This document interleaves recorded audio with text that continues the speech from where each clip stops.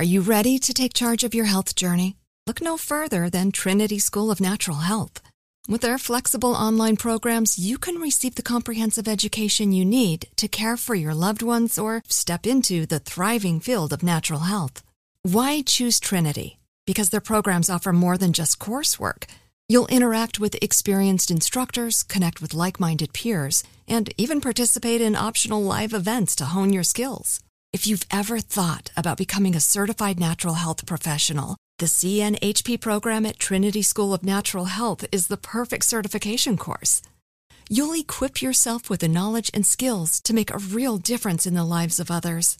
Turn your passion for natural health into a rewarding career. Visit trinityschool.org today to learn more about the Certified Natural Health Professional Certification Program. Go to trinityschool.org. That's trinityschool.org. Trinity School of Natural Health. Transform your life, transform the world. If a new house is on your wish list in the next 5 years, grow your savings faster and experience your dreams with an Ohio Homebuyer Plus account from Kemba Financial Credit Union. A savings account specifically designed to save for a new home where you can earn 7% APY, a $500 matching bonus, and a $1,500 mortgage closing cost credit. Learn more at Kemba.org. Offer expires March 31st, 2025. APY equals annual percentage yield. Restrictions apply. NMLS 292230. Equal housing lender. Federally insured by NCUA. Are you looking for the perfect move-in ready home this spring season? Now's the time to buy at Fisher Homes. For a limited time only, enjoy below-market interest rates starting at 5.375% APR, 6.139% APR. With these exclusive lower rates, you can save hundreds on a move-in ready home and start enjoying the benefits of home ownership even faster. Schedule your personal tour with one of our new home specialists at FisherHomes.com and make this spring the season you find your perfect home sweet home. Financing provided by Victory Mortgage, LLC, NMLS 461249, Equal Housing Lender. At ADP, we work with more than 860,000 companies worldwide. That gives us a pretty good idea of how to help businesses grow stronger. Whether it's through data insights that help you make informed decisions about building a team that works better as a team, or by keeping you ahead of thousands of changing regulations so you can keep ahead of everything else. Like building that better team. Grow stronger with ADP. HR, talent, time, and payroll. What grows in the forest? Our imagination and our family bonds. The forest is closer than you think. Find a forest near you at discovertheforest.org. Brought to you by the United States Forest Service and the Ad Council. The Black Effect Presents features honest conversations and exclusive interviews. A space for artists, everyday people, and listeners to amplify, elevate, and empower Black voices with great conversations. Make sure to listen to the Black Effect Presents podcast on iHeartRadio, Apple Podcasts, or wherever you get your podcasts.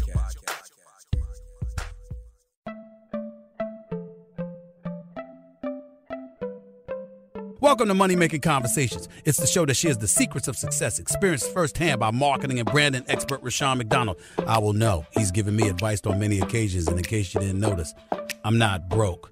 You know he'll be interviewing celebrity CEOs, entrepreneurs, and industry decision makers. It's what he likes to do. It's what he likes to share. Now it's time to hear from my man, Rushion McDonald. Money Making Conversations. Here we go. Welcome to Money Making Conversation. I'm your host, Rushion McDonald. I always tell people every time on this show, it's time to stop reading other people's success stories and really start writing your own. I always tell people to lead with your gifts. Gifts I call your passion. And don't let your age, friends, family, or coworkers stop you from planning or living your dreams. My next guest is really in that era where I'm talking about. A lot of people can tell you you're gifted in certain areas and you can go into that direction. I'm going to talk about some of my experiences as she shares some of her experiences. And my next guest is Michelle Williams. Who is Michelle Williams? She's a Grammy Award-winning recording artist and actress, one of my favorite people who rose to stardom as the member of the R&B mega group or iconic mega group, Destiny's Child, and most recently appeared as the Butterfly. I saw her on the hit series Masked Singer. Michelle is passionate about raising awareness and mental health, about sharing the lessons she has learned in her own struggle with depression. She's on the show to discuss her very first book, Checking In, How Getting Real About Depression Saved My Life and Can Save Yours. Michelle shares an intimate, never-before-told stories about how, even in the midst of enormous fame and success, she battled depression, leading to her to find a true calling as an advocate for mental health, especially her own. Please welcome to Money Making Conversations, Tenitra Michelle Williams. How you doing? Listen. Yes, whole name, full name. Tenitra. Tenitra. I'm going to start out with the name first because my name's Rushion McDonald. And a lot of people over the years have always, I remember I was like 22 years old and this guy came to me, I was working with, he said, Rushion, what is your name?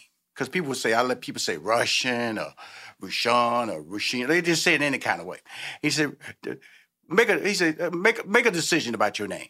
And when I made that decision about my name, it really defined who I am today because I stuck with, I fought for it and I held on to it. And today it defines me. I would tell people if I was a Ricky or Ronald or anything else, I probably wouldn't be the person I am. In some ways, I'd be successful, but it gave me an extra bonus. And to hear when I start reading about, it's in the very early part of the book, your name, it played a big role. I want to talk about that whole process because it plays out today. And when I wanted to make sure that I introduce you with your whole name, not just the middle name, Michelle, Tenitra, a beautiful name. Let's talk about that. Thank you so much. Yes, so my first name is Tenitra. My middle name is Michelle. Mm-hmm. And I remember having to make that decision on me not using Tenitra. And if you read the book, you know the reason, Rushion, yes, because you read the book. So mm-hmm. I don't know if I want to give away the reason. Well, I don't think that. I'm not asking you to give away a reason. I think because my reason was, and there's a lot of people said out there. That's why the book is relatable to me, because we do. Mm-hmm. You can continue, Michelle.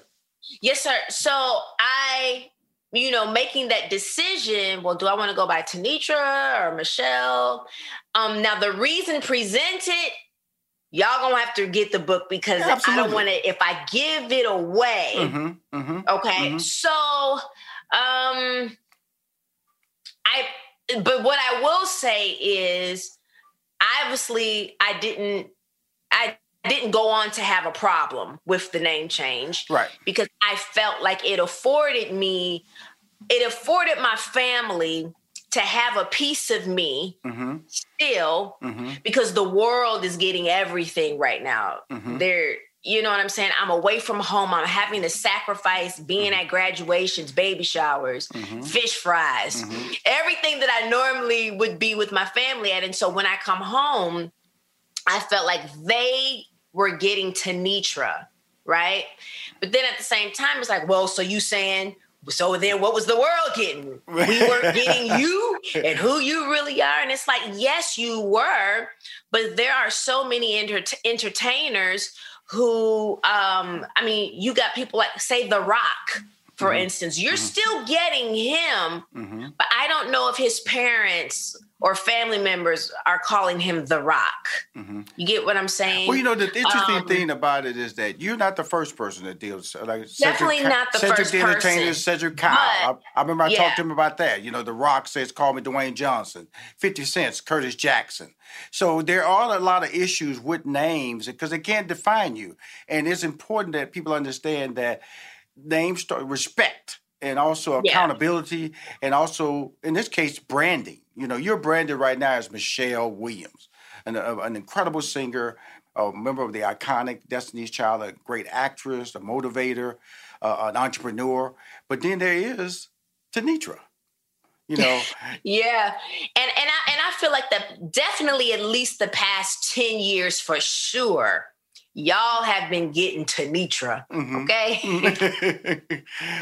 And that's the blessing of this conversation because because we used to sit in my office and when I was in Chicago all the time and Steve Harvey talk show and we'd have conversations and so I'm not saying I noticed anything, but I started seeing a different level of independence. You was trying to find yourself. When you put your footprint in, is that my footprint or is it somebody else's footprint?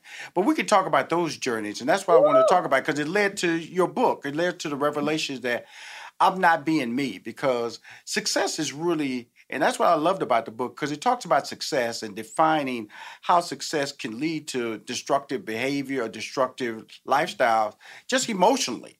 And sometimes people think destructive physical, it has to be physical. But the middle part of it is really the part that can also hurt the most, correct? Absolutely. there are so many people coming into the entertainment industry or even in the world of sports. Physically, obviously, you might be doing all right. You're strong. In football, you're doing, you got scouts going to the combine. You're running fast. Or in the world of entertainment, you're looking good, you're singing good, or you act really good, whatever that is. But so many of us are coming into these spaces with dysfunction, with wounds, really that stem from childhood. Right. And then they start to manifest tremendously in your adulthood. Mm-hmm. And when it's gone unchecked, it can lead to some really serious problems. Right. And like you have beautiful parents. First of all, the book is dedicated to your dad. So let's make sure we get that clear. Yes. When she says those statements.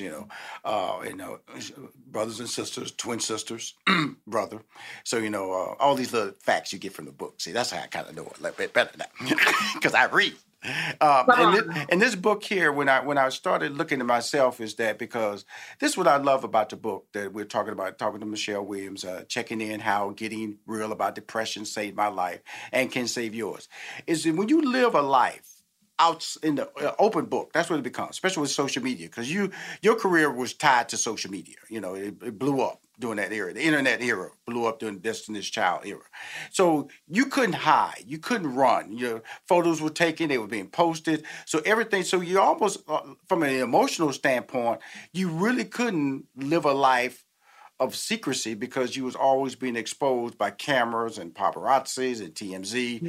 That led a lot to you trying to define yourself. And let's talk about defining who Michelle is. And when I say that, I want you to talk a little bit, but then I'm going to go back to, you attending Illinois State, because I think that's a part of the conversation we need to talk about, because it helps define where we're going to go with the future, because I think your future is going back to college. So, but that's another conversation. Rashawn, I kid you not, literally, maybe about 10 minutes before I logged on here, mm-hmm. I literally was finishing up my conversation with the university about my fall 2021 enrollment to get a bachelor's in psychology. Yeah.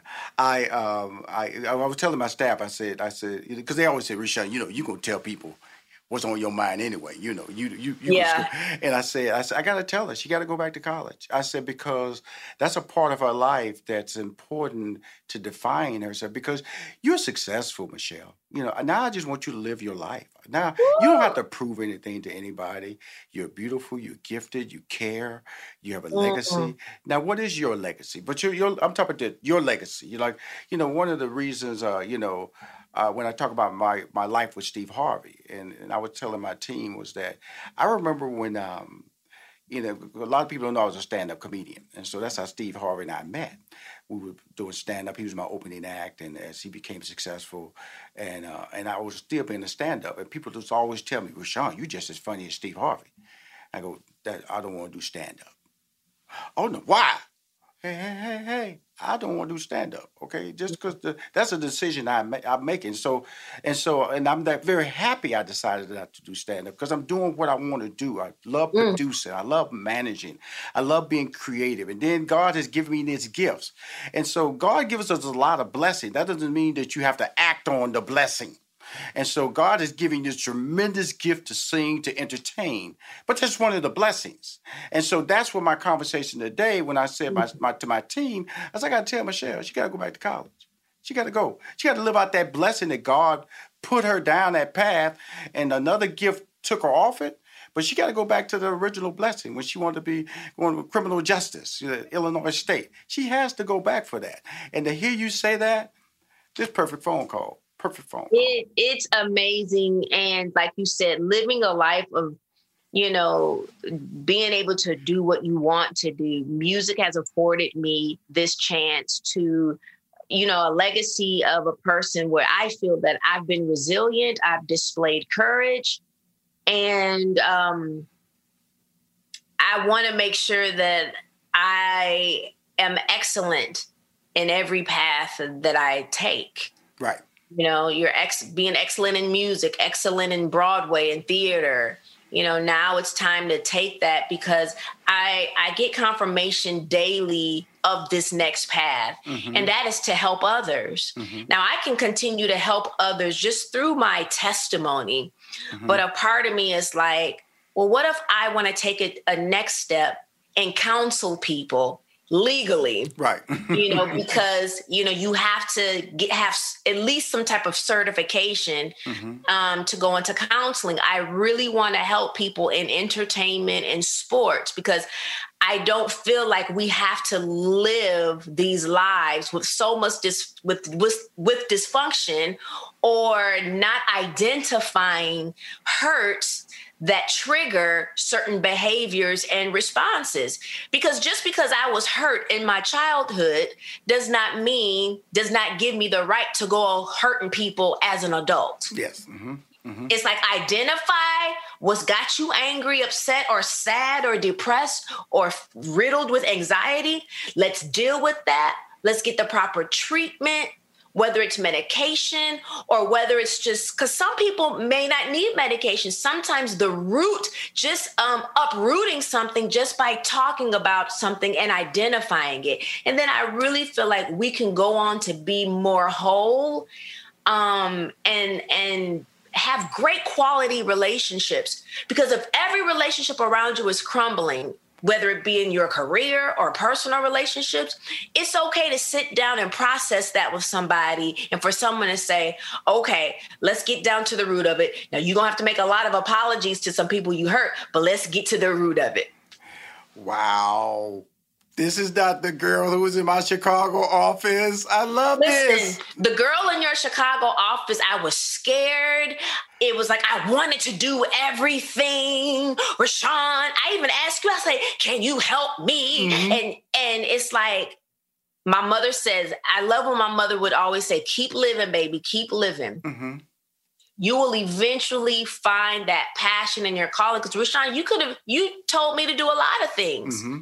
You saw I could be doing a lot of things.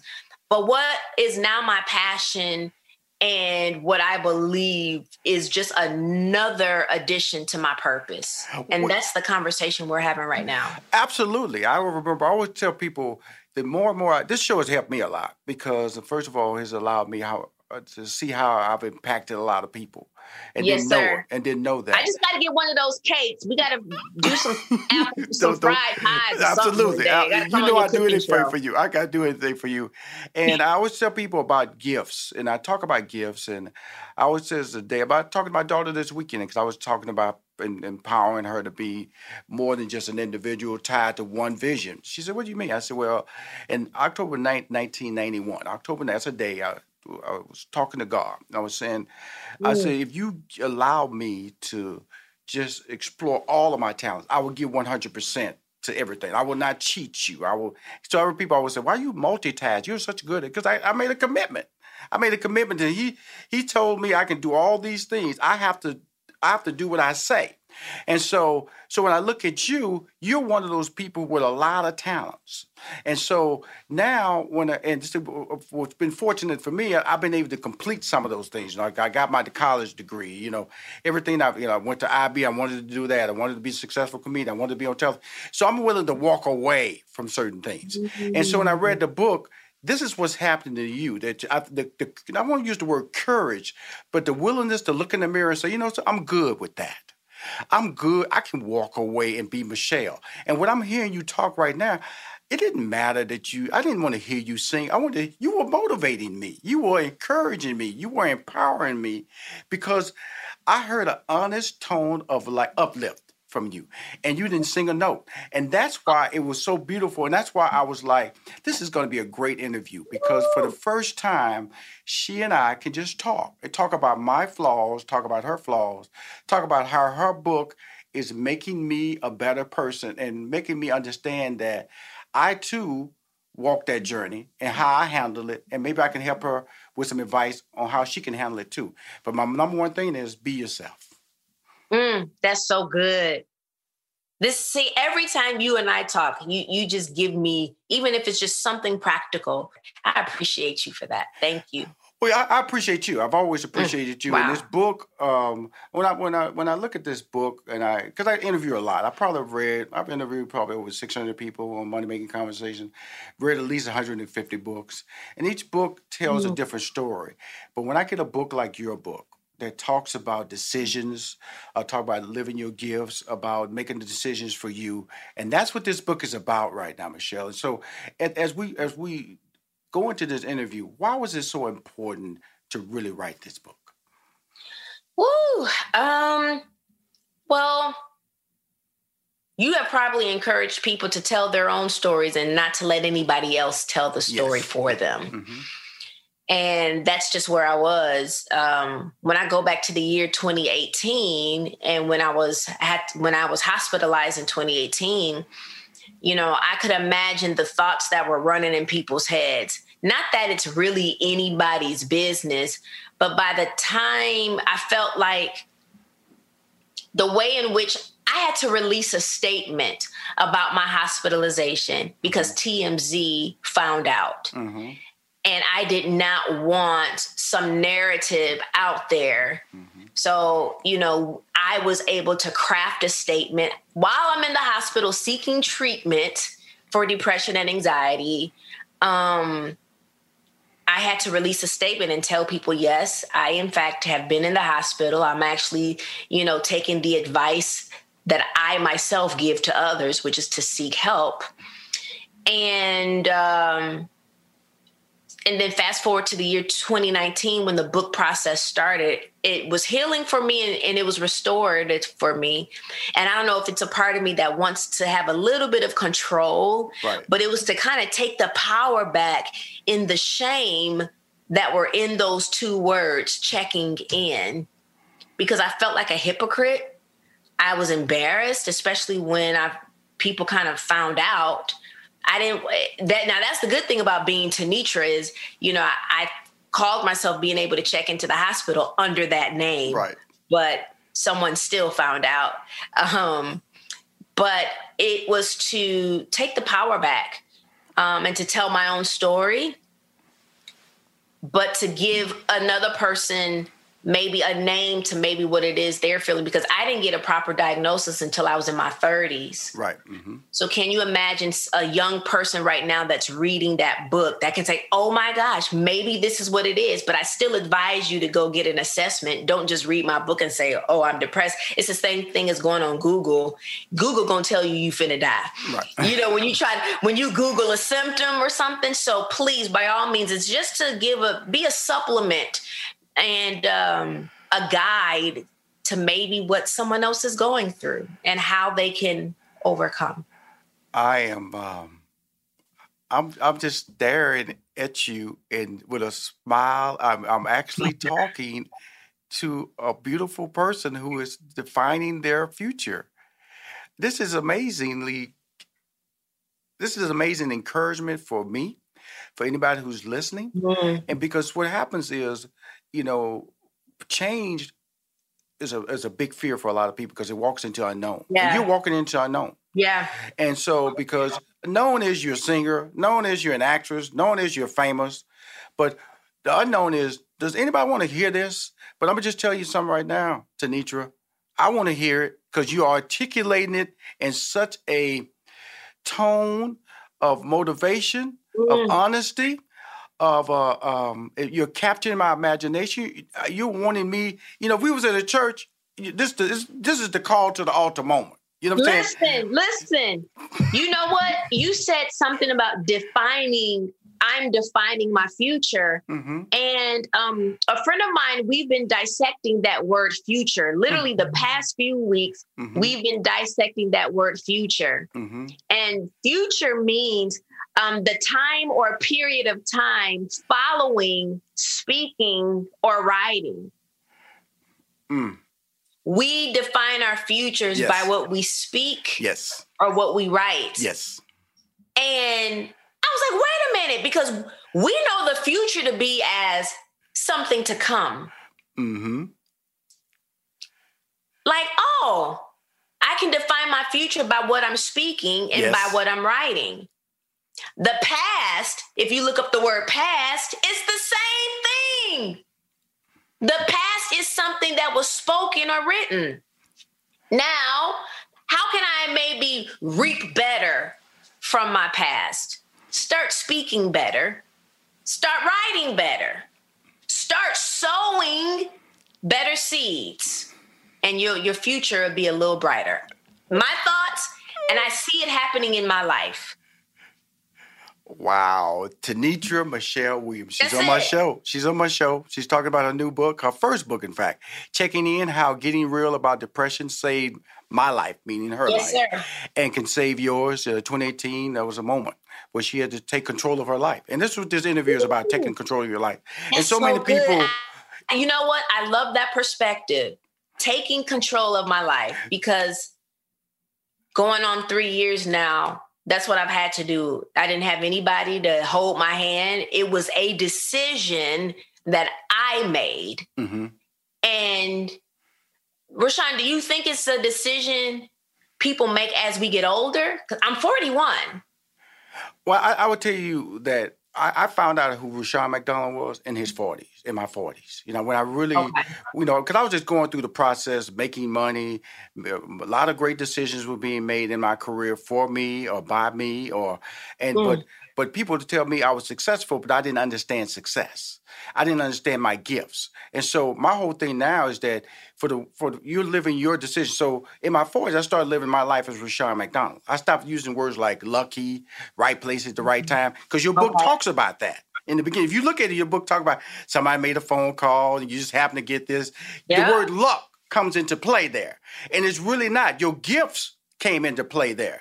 But you were not clearly understanding your gifts. They were just it just pushed you in a certain direction, and opportunity was tied to that moment. And so now in my 40s, I realized that I'm not lucky. I'm gifted. God has given me all these gifts. Now I have to apply them properly. And one of the persons who achieved that foundation of me, that resolution of understanding what it was Steve Harvey. And so, because I all those gifts were poured into his career and allowed him to become the person, and we both benefited from that level of success. So when you say some people get it at 18, some people get it when they're 16, they have a clear understanding of their direction. All you getting right now, Michelle, is an honest assessment of yourself and what you want to do. That's what you're doing right now. That's why it's important that we talk. I can't wait to see you, because I owe you a big hug. I owe you a sit down, a walk in the park, just something normal. Just a normal Rushion McDonald talking to a normal Tenitra Michelle Williams. That's what I owe you. Where are you based? Atlanta. Atlanta. Okay, well, come on now. I owe you a meal. We will connect this week. Seriously. I just became an official Georgia resident. I got my license. Well, you real then. We're going to connect, because I bought a building here. Believe me, we're going to talk, because... Okay, I would love that. Because before we run out of time, I want to talk about the book tour that you got coming up here, topics ranging for all these celebrities. Or your book tour started May 26th, 27th, 28th. Taraji P. Henson, Lecrae, that's my boy. Tina Lawson, that's my girl, LaTonya Luckett. Let's talk about this book tour, this virtual tour that you're hosting, correct? Yes, it's conversations with Michelle Williams as it relates to my book Checking In. And some of the topics are identity, anxiety, depression, singleness. Mm-hmm. And we've got some great names. We've got Devon Franklin, Chandler Moore, Tabitha Brown. We're going to be talking about, the topic was supposed to be community, but she and I just talked about so much, her health, and Taraji, like you said, Lecrae, LaTonya Luckett, Tina Lawson, Chloe Bailey, Dr. Caroline Leaf, who is a neuroscientist and can break stuff down. She is phenomenal. Dr. Anita Phillips as well. A great mixture of celebrities, giving some practical advice. And then we've got Dr. Anita Phillips, that's a psychologist, and I named Dr. Caroline Leaf as a neuroscientist, who can also kind of scientifically kind of break down what the mind and brain goes through. Mm-hmm. Well, I am smiling. I am at you because I am talking to, I'm talking to you now. I'm talking to Tenitra. I'm talking to a person, in other words, nobody's written a song for you now. Nobody's told you a beat. Nobody's told you or choreographed a movement in this conversation.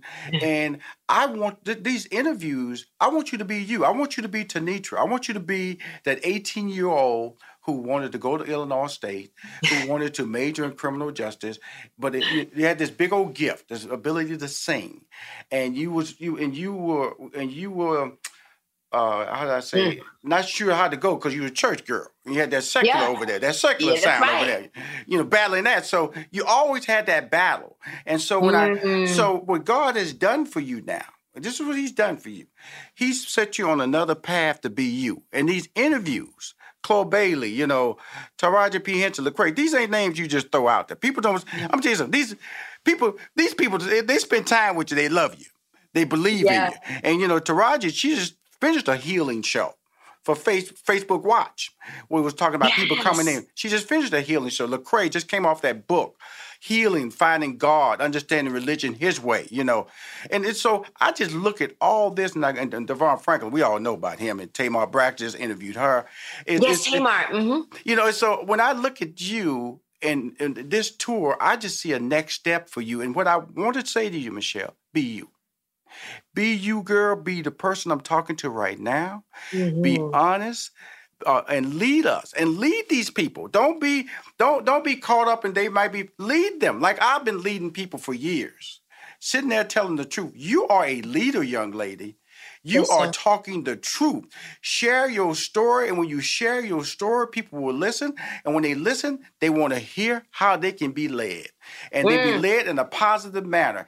You're so close to what you want to be in life now. Don't stop. You're on the edge. You're looking across the mountaintop. Go over it. Climb it. That's all I'm saying right now. Come on.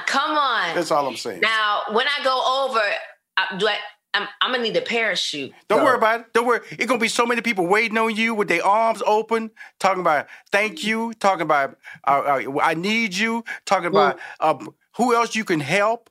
It's going to be so many people waiting for this Tenitra Michelle Williams, this version of life. This is your next version of life. This is your conversion. I've lived many lives and I've been fortunate. I'm living another path. When I left Steve, I'm really living the life that I wanted to live when I was 18 to 24. That's what I'm living right now. And so I'm just telling you right now, that 18-year-old kid, you're living that life right now. And so what happens, I always tell people, between 18 and 24, that's really when you wanted to be, when you was ambitious, when you had dreams and that were different from other people. Now you're living a life right now that will make that 18 to 24 years work for you. Just lead it with honesty. That's so Michelle. Good. Yes, sir. Yes, sir. Yeah. Lead it with honesty. Lead it with the ability to understand that you are great. I just wanted to take the time just to talk to you. You are in Atlanta. We will connect. I'm going to bring you by my office. We're going to eat dinner because I got a built-in, dessert you asking for. All that going to take photos. But more important, I got a garden in the back. I got okra back there, tomatoes back there, collard greens back there. Listen, all that. I need about 7 to 10 pounds extra on me. Don't worry about it. You're going to help me. When you leave, I'm going to leave. You're going to leave with a cake. Michelle, first of all, I want to wrap up this interview and just say, I am so blessed to talk to you now. This version. I'm blessed to talk to you too. Don't get me wrong. Don't get me wrong. You've always been one of my favorite people.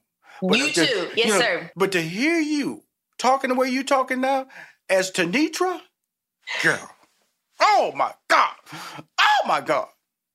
The blessings are going to be just over. So go to that mountaintop. When you look over, I swear to you, it's going to be so many people going to make you cry.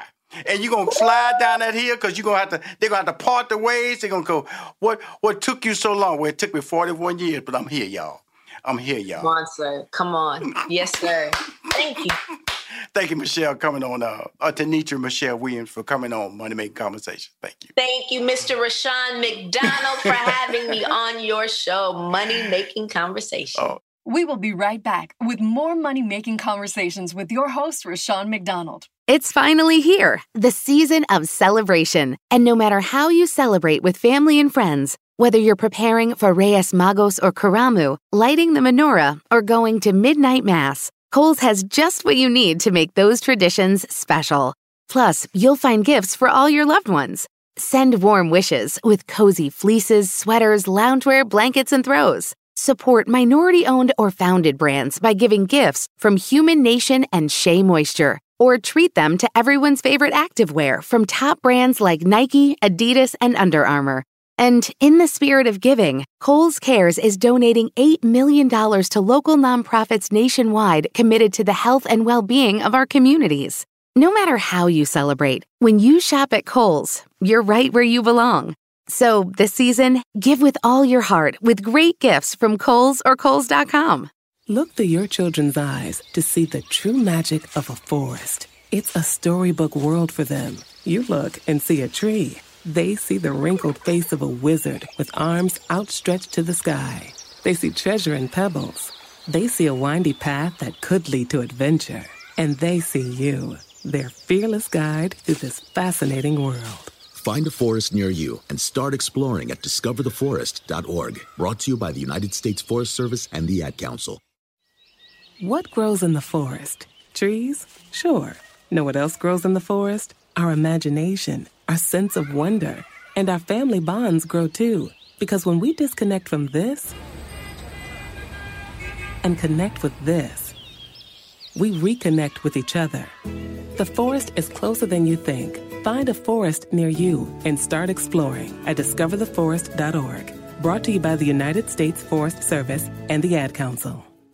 Hi, I am Rushion McDonald, host of MoneyMakingConversation.com. The Cafe Mocha Swag Award is a celebration of Black men making a difference in our community by empowering others to reach their life goals. They can be civic leaders, people in business, activists, celebrities, and everyday dads. The Cafe Mocha Swag Award honoree this week is Kevin Bludso. Don't limit your dreams. Kevin is a 2-time Hoodie Awards winner for Best Barbecue in Los Angeles. Bludso has become a top television personality and food star.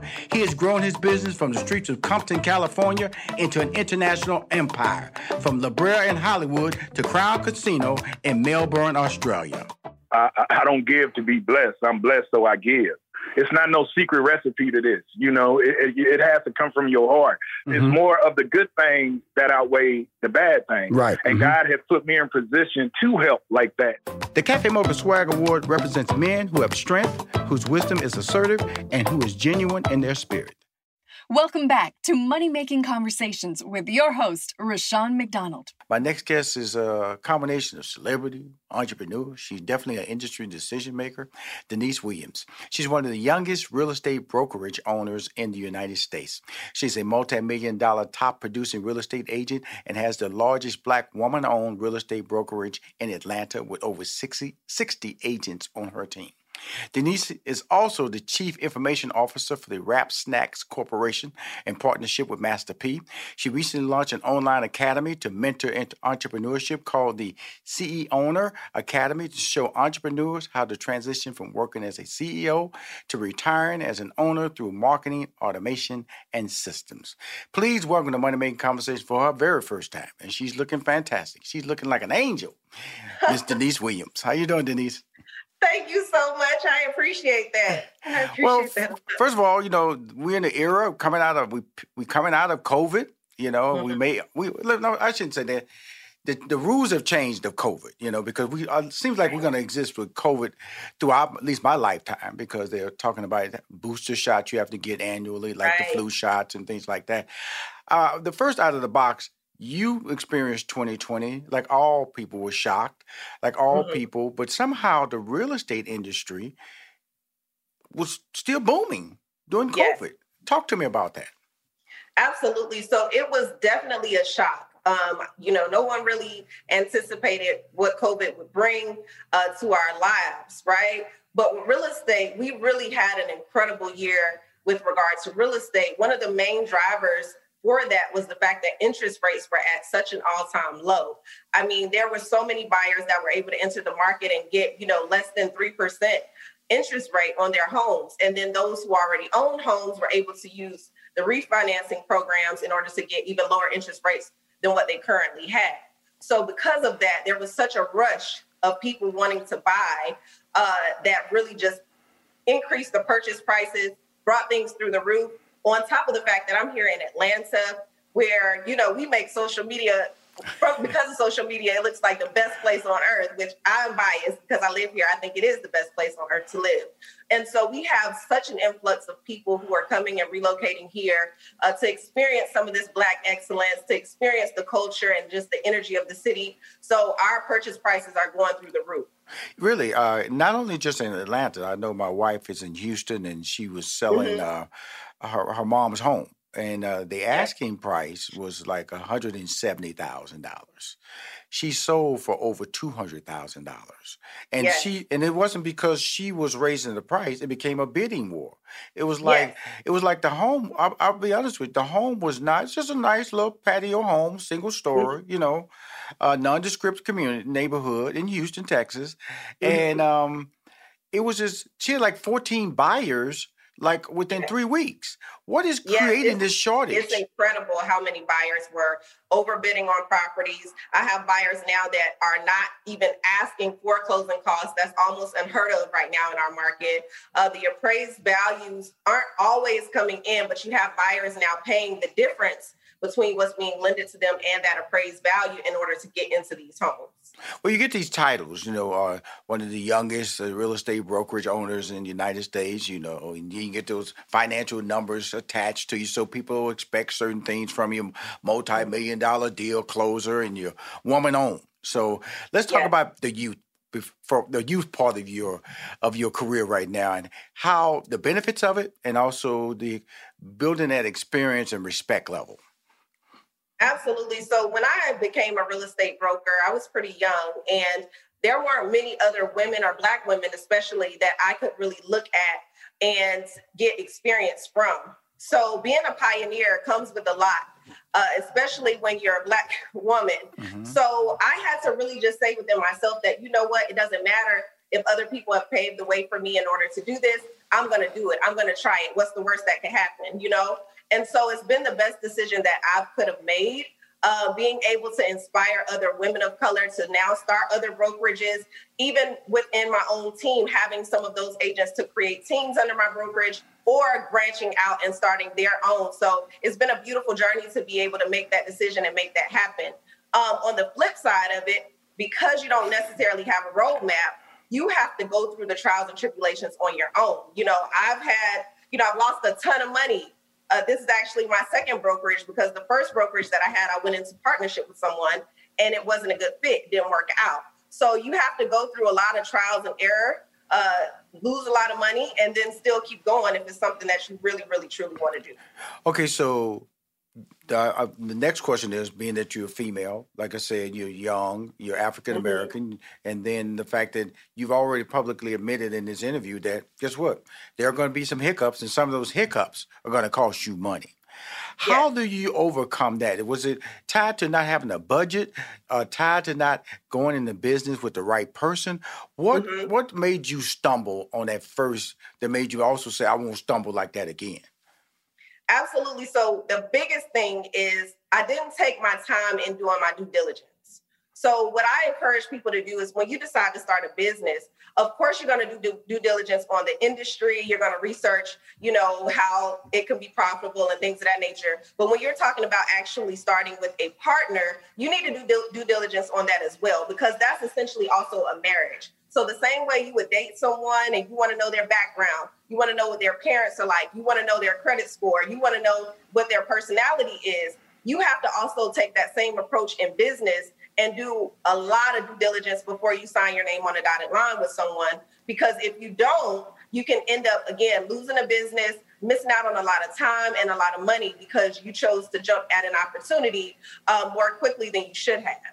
Now, that's really good notes. And thank you for telling my listeners and also as my viewers about this, because we're now airing on AIB TV in the Atlanta market on Comcast 295. 2 million homes are watching us weekly on Thursday nights. The show premieres at 9 p.m. Eastern Standard Time.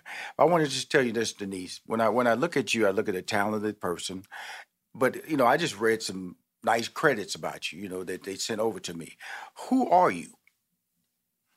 Who am I? So me personally, I am obviously a real estate broker here in Atlanta, but more on a personal level, I am a mother before anything. I think that's the most powerful title that I've ever had, to a son named Destin, who's actually the co-owner in my business. And one of the things I want to encourage the listeners out there, especially parents, is that you need to make sure that you're taking your children along the journey. So one of the things that I do with my son is I don't actually make any decisions in my business without his approval. He gets to see every commission check that I earn. He helps me to hire and to fire. He gives me his opinion on things of that nature, because I think that it's so important that we stop being just first generation millionaires or first business owners in our family or first this and first that. At some point, we have to start leaving a legacy where our children are second and third and fourth generations to the businesses that we've created. So personally, I'm just so driven by legacy and just teaching not only my students in my CEO Owner Academy how to become owners, but also in my very own household. So that's something that I'm personally very passionate about. Now, being a member of a very powerful sisterhood, the ladies of Delta Sigma Theta, and come on now, DST, come on, woo-hoo, come on now.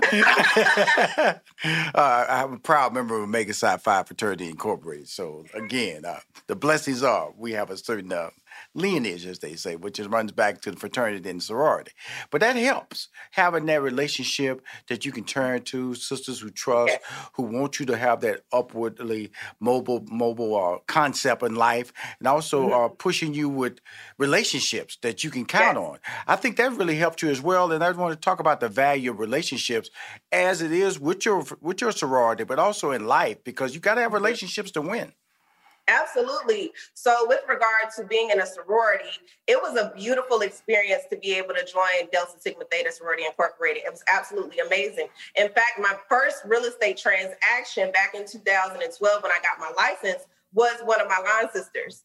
So that was the benefit of like actually being in a sorority, because you can be honest with them, right? You can tell them it's your first time and they're going to be patient with you and they're going to give you that opportunity versus really going out with a stranger and taking them through the process and making a lot of mistakes. So I really appreciate my line sister for being willing to do that and to trust me in that process, being that it was my very first transaction. And as far as just relationships across the board, relationships are going to get you in doors that money can't buy. And I tell people that all the time, like, you have to appreciate relationships with people and never play the short game. Right. You always want to make sure that when you're thinking about business, especially in a service-based industry, never think about someone as a transaction. Never think about that as just a one-hit wonder, if you will. Right. Because you're not only servicing that person, they're watching you to be able to service their friends and their family. So especially in the real estate business, you want to have a repeat and referral business. That's the only way that you can make it through. Okay, let's go. You're an attractive woman. And so we're in a business where people can only see you for being attractive. But you're also a businesswoman. So how do you make sure people understand who you are, who's Denise Williams is? You're about business. Don't let the clothes fool you. Don't let the makeup fool you. Don't let the hair fool you. That's because some people try to blend that, try to make your calls or make the business deals you're trying to close to be more than what it really is. Yes. How do you define that line about business is business? I respect me for doing good business. All right, so that's an incredible question. I've actually never been asked that question before. So one of the things that I take pride in is I respect myself on social media. I'm not going to show a lot of skin on social media. I'm sure that people are looking at me as a business person, as a professional, both in personal and professional lifestyles. If you're showing people one thing and you're portraying something, then they're going to try you. That's just the nature of what it is. And even with regard to conversation, you want to make sure that you're keeping all of your conversations about business. If you find that you're working with a client who is taking that conversation to the left field, then you want to check it at that time. You don't want to go down that rabbit hole and entertain it and kiki with this person, because number one, you have to make sure that you're protecting your reputation, especially as you elevate. And the stage that I'm at in business is going to be even more important for me to make sure that people aren't saying the wrong things about me and how I've been able to get to where I am. Well, it's important because right now you have like 60 agents that are under your business umbrella. Now, I'm going to be honest with you. You're doing something I can't do. Okay, people say, well, why? Because it's a unique thought process. You have to be patient. One thing, you have to be patient. You have to be knowledgeable of the trends. You have to be like a on your feet accountant, or because people ask you numbers all the time. what really got you into the business, of being in real estate? Because your degree was in finance out of Valdosta, right? Mm-hmm. Yes. Okay, so that didn't say anything about real estate. So how did you make the shift to this? Yeah, absolutely. Great question. So when I graduated with a degree in finance from Valdosta State University, I went the corporate route. I went into a position that I felt was one of probably the worst jobs I've ever had. And the reason being is not because it was corporate, right? It was because I was actually in an industry where I wasn't helping my culture. I was actually hurting my culture. It was for a title pond company. So I felt like I checked all the boxes with regard to going to college. I pledged in a sorority. I had a high GPA. I, joined honor societies, did community service. But for whatever reason, I still couldn't find a job that was professional, in my opinion. And so I had to find a way to get out of that. And so in doing research, when I looked at millionaires and billionaires, I realized that all of them had their hands in real estate, whether they were investing, whether they were owning, whatever the case may be. And I'm like, wow, okay, if I know that is where I want to go, then I need to duplicate the system, right? So I decided to look into real estate, and I was also a single mother at the time, and I needed a job that was going to give me flexibility with regard to my schedule. And I also don't like people telling me what to do. And in telling me what to do, if someone can come to me as my boss and say, well, you're only worth this X amount of dollars per year, I just didn't like that. I wanted to be in an industry that I could choose and dictate what my worth and income could be. And so real estate checked all the boxes, especially with being able to be my own boss. I've always wanted to become an entrepreneur. I love helping people, and I think this industry matches me perfectly. Well, I'm going to tell you something. I bought several homes in my life. You go to that title company, and they give you that piece of, I shouldn't say piece of paper, that book to sign, which I don't know what's in there. They say sign. Yes. Sign. I just start signing because Lord knows I don't know what I'm signing. Yes. What is in that thick piece of closing paperwork? Can you help a brother out, help my viewers out, my listeners out? Because we just signing and trusting our broker, our real estate agent to get us through, because the title person, we don't know. That's just a company that you work with on a regular basis. They have their set fees. You have to have them to close on your home. What is that thick piece of paper that I've signed more than 6 times in my life and still don't know what I'm signing? Absolutely. So we have a running joke in real estate where it's like, make sure you bring up extra hands to closing, because you're going to have so many different documents that you're going to be signing. So that's a great question. Most of those documents are going to be documents from your lender. They're going to make sure. So one of the misconceptions is that when you're purchasing a home, the closing attorney is working on your behalf as a buyer. And that's not the case. The closing attorney actually works for the lender. So all of those documents most of those documents are lender documents. So that lender is making sure that you're not only telling them over the phone and sending documents that you are who you say you are, but you're actually signing in writing to state that what you gave them is in fact true. Mm-hmm. They're also making you sign documents that are going to make sure you understand the details of your loan, so that later on you can't say, well, I didn't know that my amortization schedule was going to do this, or I was actually paying double for the home in this way and that way. So I encourage you to look at the amortization schedule before you sign, so that you have a clear understanding of what you're actually going to be paying back over 30 years. You're also going to be looking over what we call an ALTA statement, which actually breaks out all the costs and fees that you're paying at closing.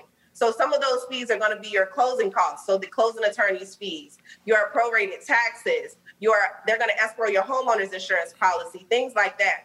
All of those things have to be outlined at closing in order to protect you and the lender when you sign. Whew. Thank you. Brother Naka. Well, I do look at the amortization, because I want to know what I'm paying. I'll tell you, I do that. I do look at the sheet that tells me the taxes, what fee is being there, what the percentage of the loan is going to be, because I've been fortunate. I have paid off all my loans ahead of time. And I've awesome. There is an advantage to doing that, correct? Most loans nowadays don't have a prepayment penalty. So if you are a buyer out there, then it's awesome. You can definitely pay your loan back early by making additional payments throughout the month. But most people, what they look at is just that cost to buyer line, which is at the bottom, saying how much you need to actually bring to closing. But I encourage you to also double check and make sure that any credits that you were supposed to receive throughout the process, especially from a seller, if they said that they were going to contribute, say, $10,000 towards your closing costs, you want to make sure you're getting credit for that at closing. There have been issues and errors. No one's perfect, right? Where sometimes you might close and you didn't actually get the credit that you were supposed to. So that's why it's very important that you work with a realtor that's going to double check those documents for you to make sure that you're not overpaying something that you shouldn't have been paying in the first place. Well, Ms. Williams, let's go to this question here. I bought a building in Atlanta last year, and I bought homes. What is the difference? Do you do commercial as well as residential? And what is the difference between being a residential realtor and a commercial realtor? Yeah, absolutely. So I primarily service residential clientele. I've done a few commercial transactions. I've actually just become a part of the ULI REIT program where I'm learning more about commercial real estate because unfortunately it's one of those industries that we don't really have access to. It is a very tight-knit type of field, but it's something that I'm not going to allow to be an excuse for me. So I am diving headfirst into commercial real estate this year. Now, with regard to the difference, one of the misconceptions about commercial real estate is that you actually need a separate license to be a commercial realtor.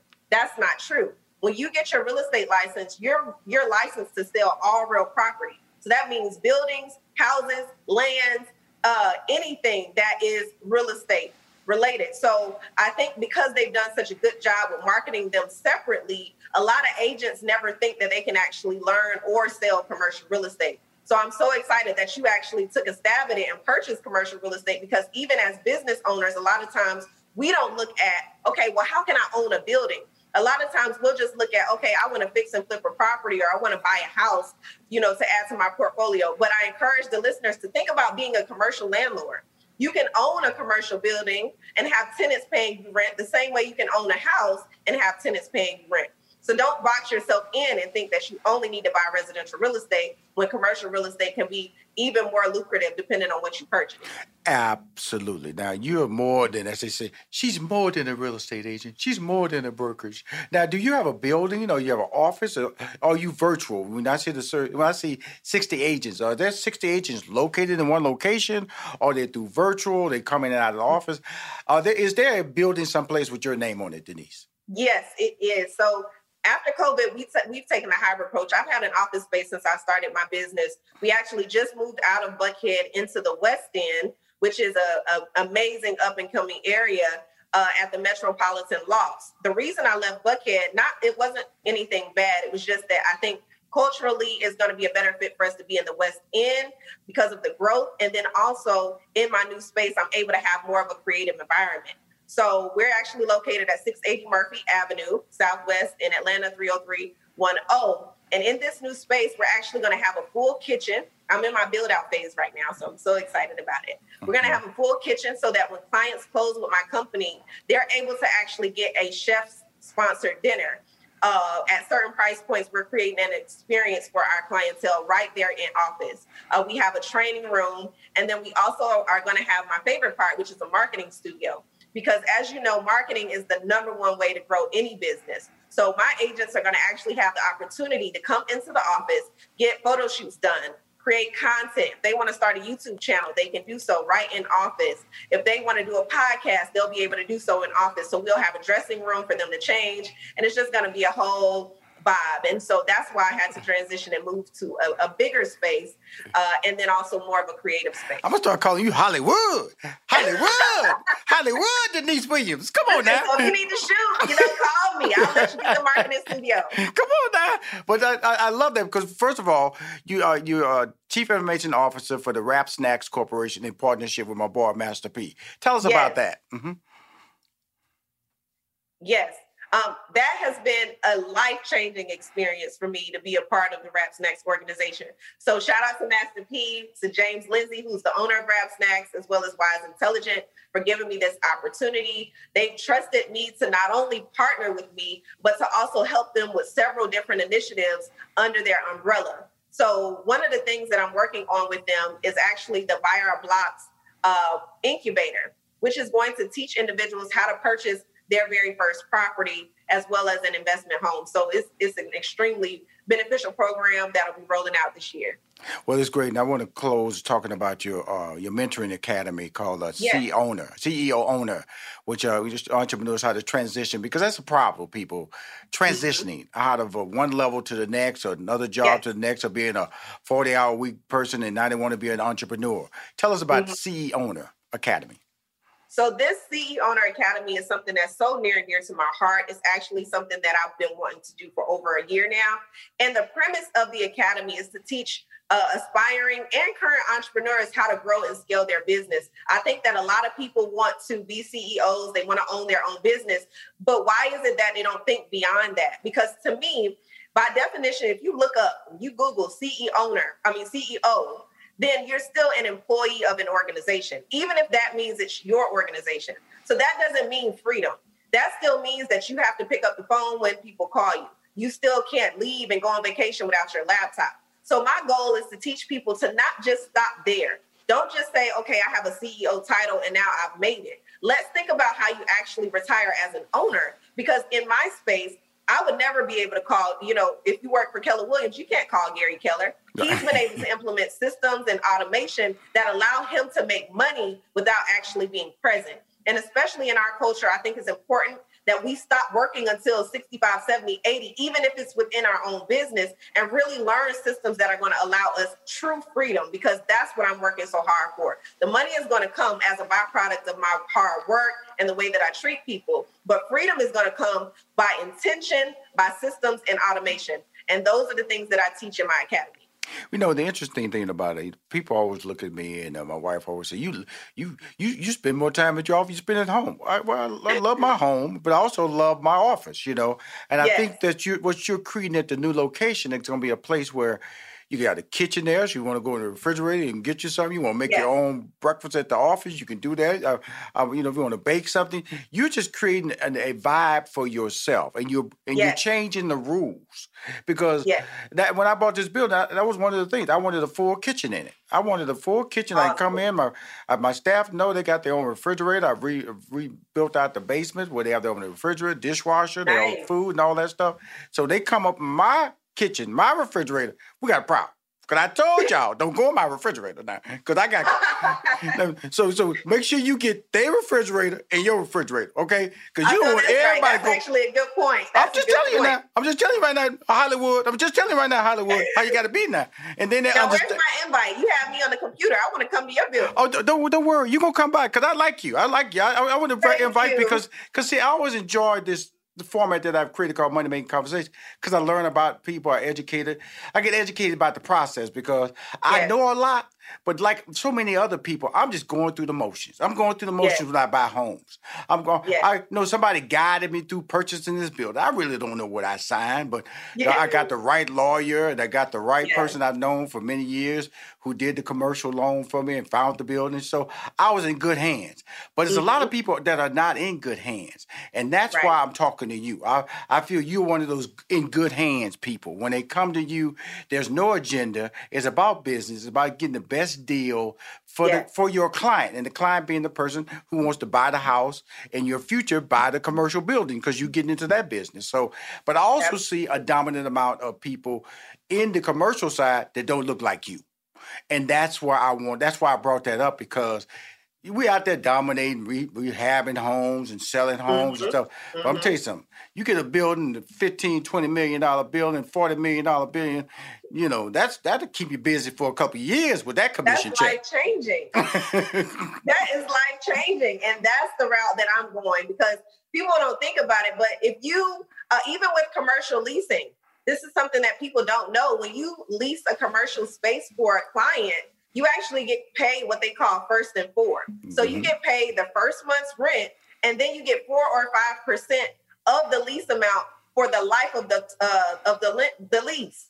So if that's a 10-year lease, you're getting residuals for 10 years based on your, for your commission. And so I think that agents have to really start to think about, like, okay, do I just want something real quick, or do I want some life-changing money? And that's why I'm pivoting more into that space, because I'm like, we only have one house that's the most expensive house on the market right now is worth $15.5 million. on the residential side. Right. I mean, that's a baby building on the commercial side. Yes. So if you really think about it, it's like, okay, it may take me a year or two to get a commission check for $30-40 million, but so what? You know, we have to think bigger. And that's some of the things that I'm exposing my team to. And that's why I'm so grateful to have been selected into this REAP program, because I'm learning so much about commercial real estate. And it's actually geared toward putting more diversity in the space. So it's a really, really phenomenal opportunity. Well, you know you're in the right place, and you know in the right city. Black Excellence does excel in this particular market. And I just wanted to bring on the show, Denise. I heard a lot of great things about you. My boy Ash Cash was just screaming the blessings of Denise Williams. She's a phenomenal person. You got to put her on your show, Rashawn. You got to put her on your show. Thank you so much. But more important, but what he didn't tell me that I was going to be meeting Hollywood, Denise Hollywood. He didn't tell me about that. I got to give you the rundown. I got to bring Hollywood by my crib over here so we can eat some food upstairs and stuff like that.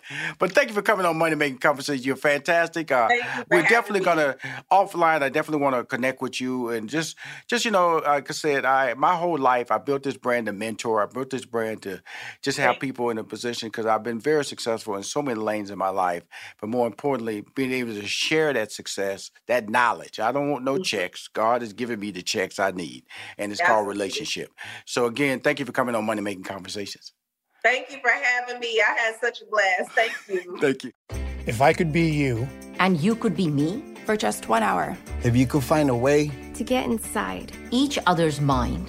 Walk a mile in my shoes. Walk a mile in my shoes. Walk a mile in my shoes. We've all felt left out.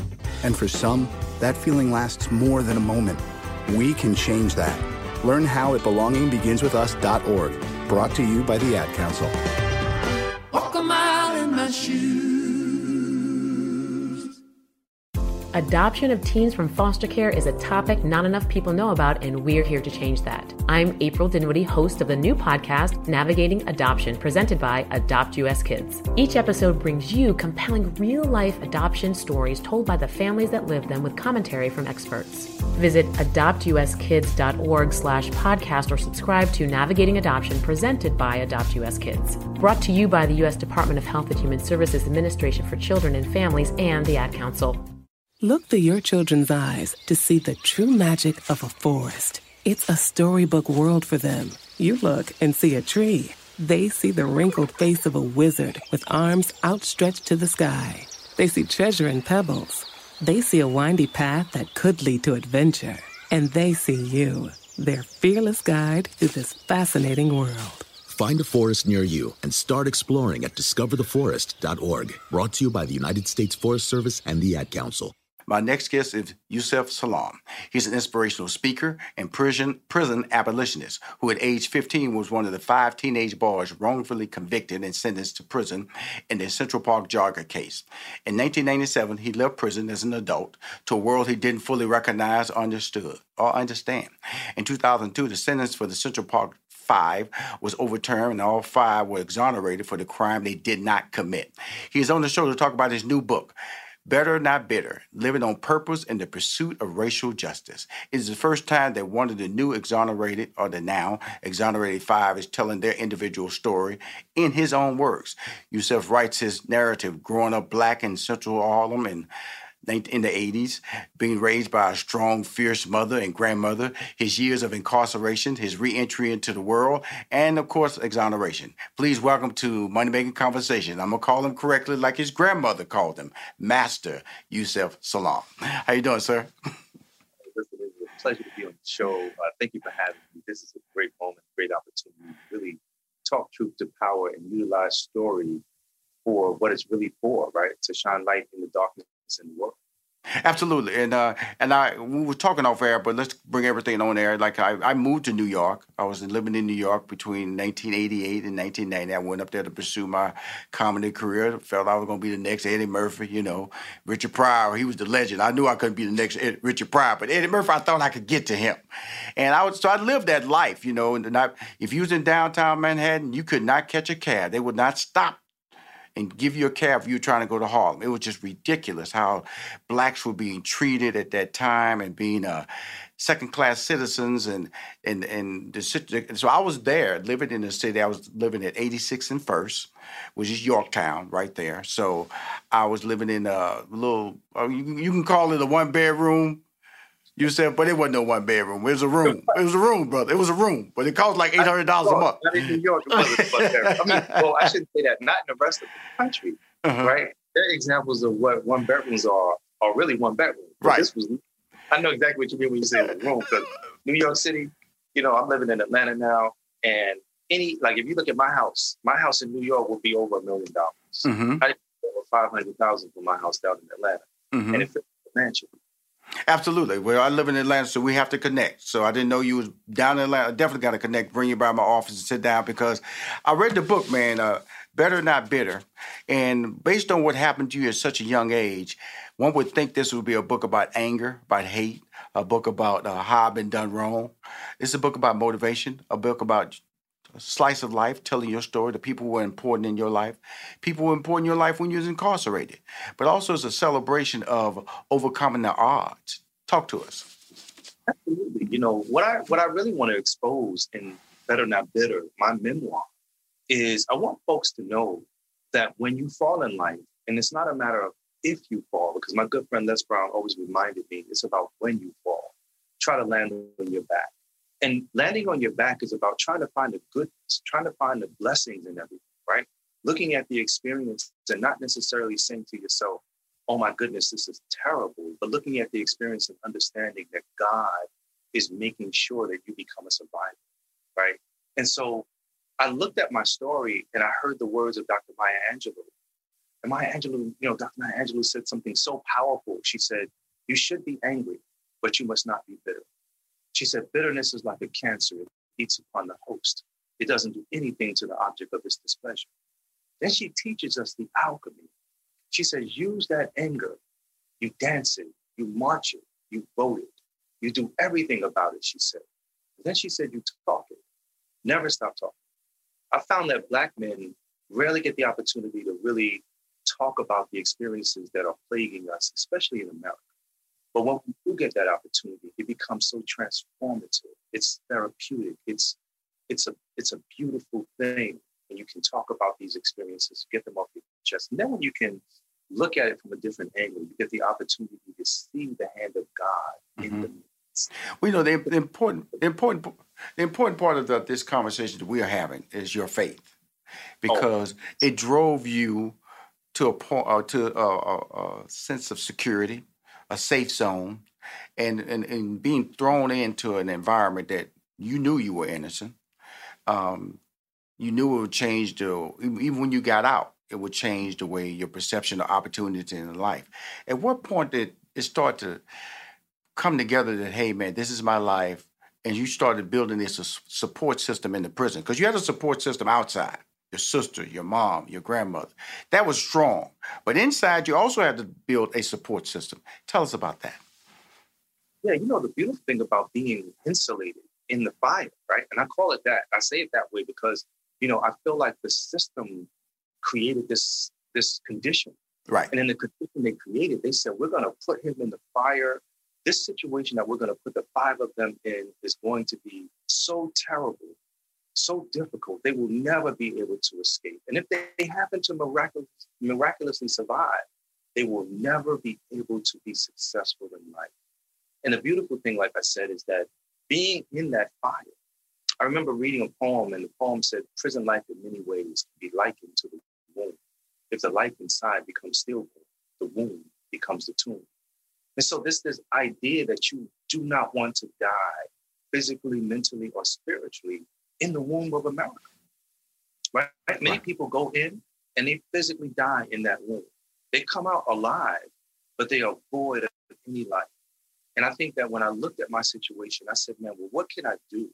How can I talk to people to let them know that I'm innocent? And what I found out is that me telling people that I'm innocent, the officers said to themselves, this guy is not supposed to be here. I mean, the officers, the inmates, of course, as well. But that power of being able to have them see me for the first time, as opposed to seeing what the system wanted to define me as. They said, no, this guy is not who the system is saying he is. Right. This guy is different, you know, and it really allowed us to become modern day Meshach, Shadrach, and Abednego, you know, and I think that that's one of the powers of story that I'm telling in this particular book and utilizing what I understand about what happened to me. Well, you know, one thing you did lose going to prison was your sense of style. You know, your sense of, you know, the shoes, you know, the tie, the suit, you know what I'm saying? You say, look at you even smiling now, because you know what I'm talking about, coming on my show, no tie on. Every picture I see this brother in, he wearing shoes I wear. You know, I was so mad. I was looking at this book, I said, ooh, look at them two tones right there. Every picture he take with the Exonerated 5, he the only one got a suit on. He's the class. He's the epitome of excellence. He articulates. He got his degree while he was in college. Took advantage of the system. So let's talk about this style that resonates your personality. Why is that important? Yeah, so I think it's important because, you know, it has nothing to do with what other people see, right? It has everything to do with what you see when you look at yourself in the mirror. Right? People say all the time, wow, you clean up nice. And I'm not talking about me, but I'm talking about any one of us who chooses to refine ourselves, right? We put a suit on, we put a tie on, we clean our hair up, we clean our face up. You know, whatever it is that we do, we look at ourselves. First of all, other people look at us and say, wow, you clean up nice. But what happens is the most powerful thing when you look in the mirror at your own self. I often think about my circumstances and say to myself, thank God I don't look like what I've been. Right. Most people look at me and they say, no, this guy he could have never gone to prison. He doesn't sound like a person who went to prison. He doesn't look like or act like. Nothing about him says prison. Mm-hmm. But I think that that's the beauty of God. God has allowed me to be a shining example of what could be possible for all of us, right? We can reject, literally throw back the definition of life that they want to give us and know that we were born on purpose and with a purpose, as opposed to being relegated to the modern day cotton fields of America, right? That's what they want for us to believe. So many of the stories that I've heard have been stories where people have said, no, we are supposed to be dead or in jail before we reach the age of 21. And many of us play into that false narrative. And I'm going to say false narrative again, because it absolutely is when you think about the grand miraculous thing that happens to all of us. Our mothers and fathers get together. We become one of over 400 million options racing to the edge, and we are chosen to make it. Look at the odds. That means that we are born on purpose, and if we're born on purpose, we have a purpose. And so the psychosocial reality of being able to really understand that the system may tell you you're not worth nothing. Right. And if you believe it, you're going to move throughout your life like you're a mistake. But once you believe that you're worth everything, once you believe that you are the future mover and shaker of tomorrow, you will begin to move throughout your life with a different type of purpose. And that's what this book is all about. It's about me understanding what happened to me. Me understanding that I had to remember what my mother told me, the very last instruction she gave me. She said, they need you to participate in whatever it is that they're trying to do. Mm-hmm. Not participate, refuse. And so how does that show up? It shows up by you refusing to accept the box that they want to put you. Right. You refusing to be that gnat. I forget the name of the study that they've done, but there's a study where they put a gnat in a container, and the gnat only jumps so high, but the gnat can jump 10 times higher than that. Mm-hmm. That believes only that it can jump that high. Mm-hmm. And the gnat teaches the children of the gnat that can only jump that high. Imagine if we teach people that we can, we see this in sports, right? We see Michael Jordan, a Kobe Bryant, a LeBron James, any of the great Shaq, right? We see them doing sacred geometry on the court. It looks magnificent, but when we understand what we're looking at, we know that that is us as a people. Mm-hmm. That's what it is. Wow. You know, when I'm talking to Yusef Salaam, Master Yusef Salaam, your grandmother would always say that to you. And it says in your chapter, you talk about a name is important. My name is Rushion McDonald. I thoroughly believe that if my name was Ricky McDonald, I would be a different person. My name's Rushion. I've always been treated different. I've always been noted. People can't spell it, so I have to correct them, or if they learn how to spell it, then they respect me or understand my brand. Talk about why your grandmother, who passed away, I think 2014, correct? And why was Master important to her in front of your name? I think what she was doing, which was so important and really so impactful, was that she needed, for one thing she needed to do was to make sure that the people who were holding me captive needed to know who they had. I always got my mail, and I'm saying that because for those who don't know, when you write to a person in prison, that letter is fondled, is read by the prison officials before it gets to the person that it's supposed to get to. Right.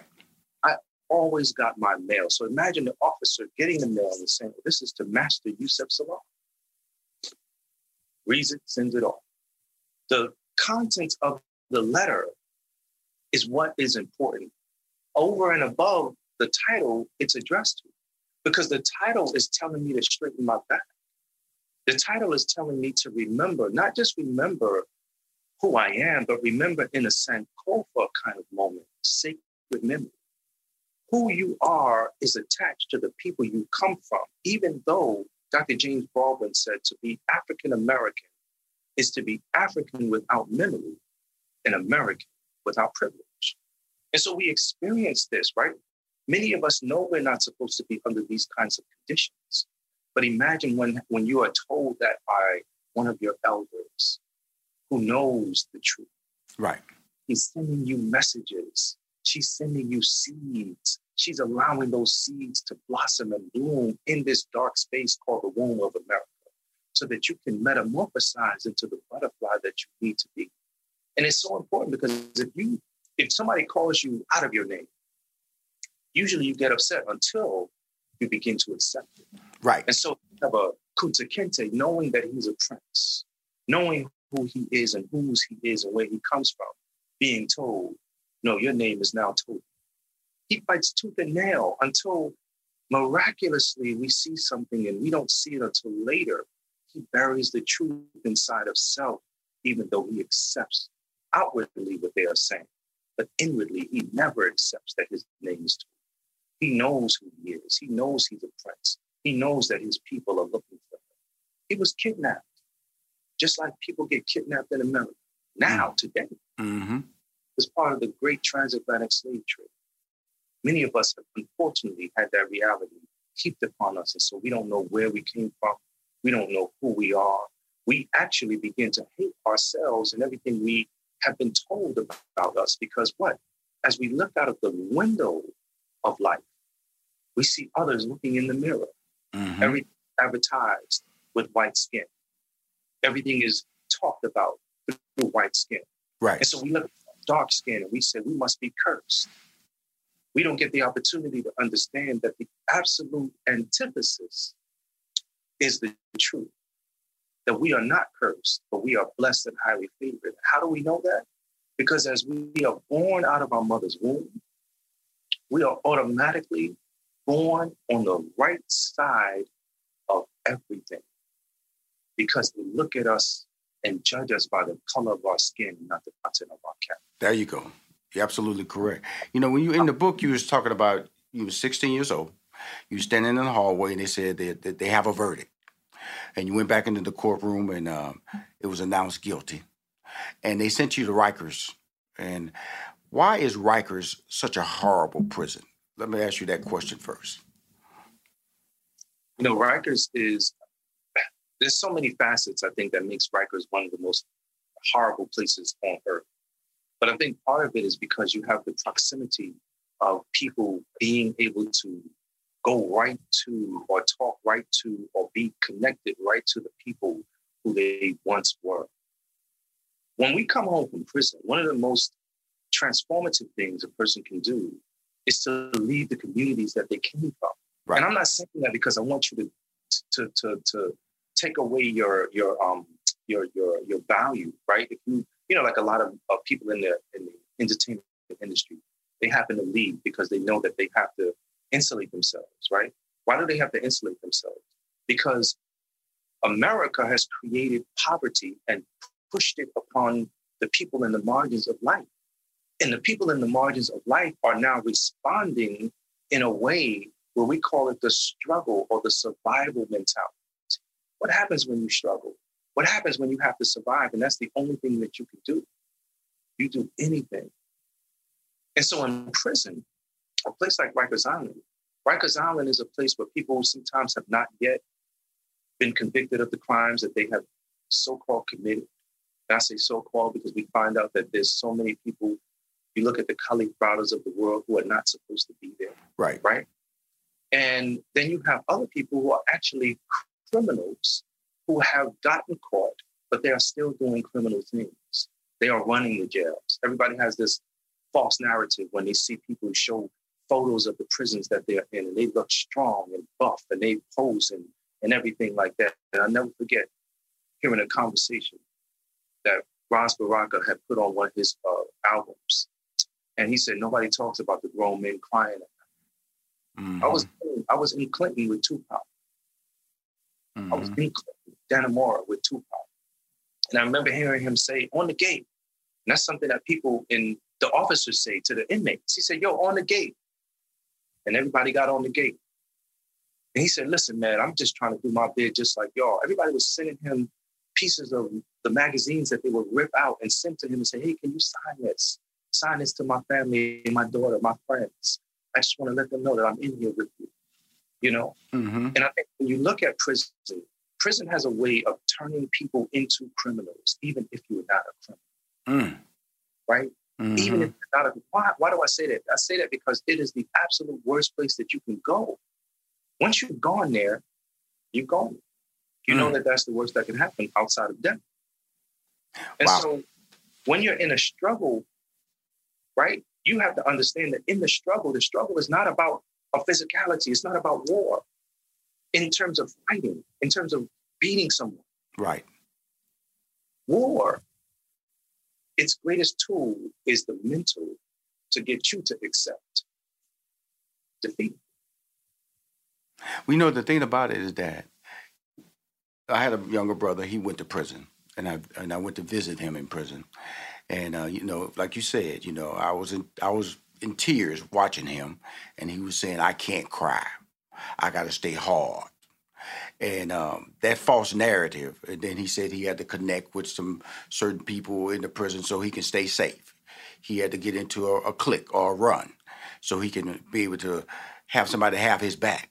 And then you talk about, as you say, when your time becomes short, people can do things to make your time extend or attempt to kill you.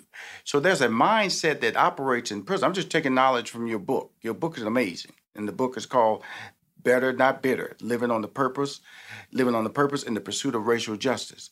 And the story you take away, I'm looking at a humble man, looking at an educated man, and you're right. You don't fit the example of somebody who's been wronged, who's been in prison, and then actually taken away some really key developmental years. You know, 15 to 18 is when you really start learning about responsibility, learning about being a man, learning about trying to go to college, learning about trying to, if I'm gonna have a wife in my life, you was in jail during that period. And so what allowed you to be able to, I know your faith, I know the Muslim community was there for you, your parents were there, but you had to be there for yourself. How did you, as a mature young man, be there for yourself? So I think a lot of that was when you asked me about the name, right? What do you respond to? Mm-hmm. I was told this, but I didn't yet really truly know this. And what I mean by it is that I was told that in the community where I came from, my parents had to observe me for 7 days. Right. They knew, just like African communities know, that the child that is born is actually a gift from the Creator.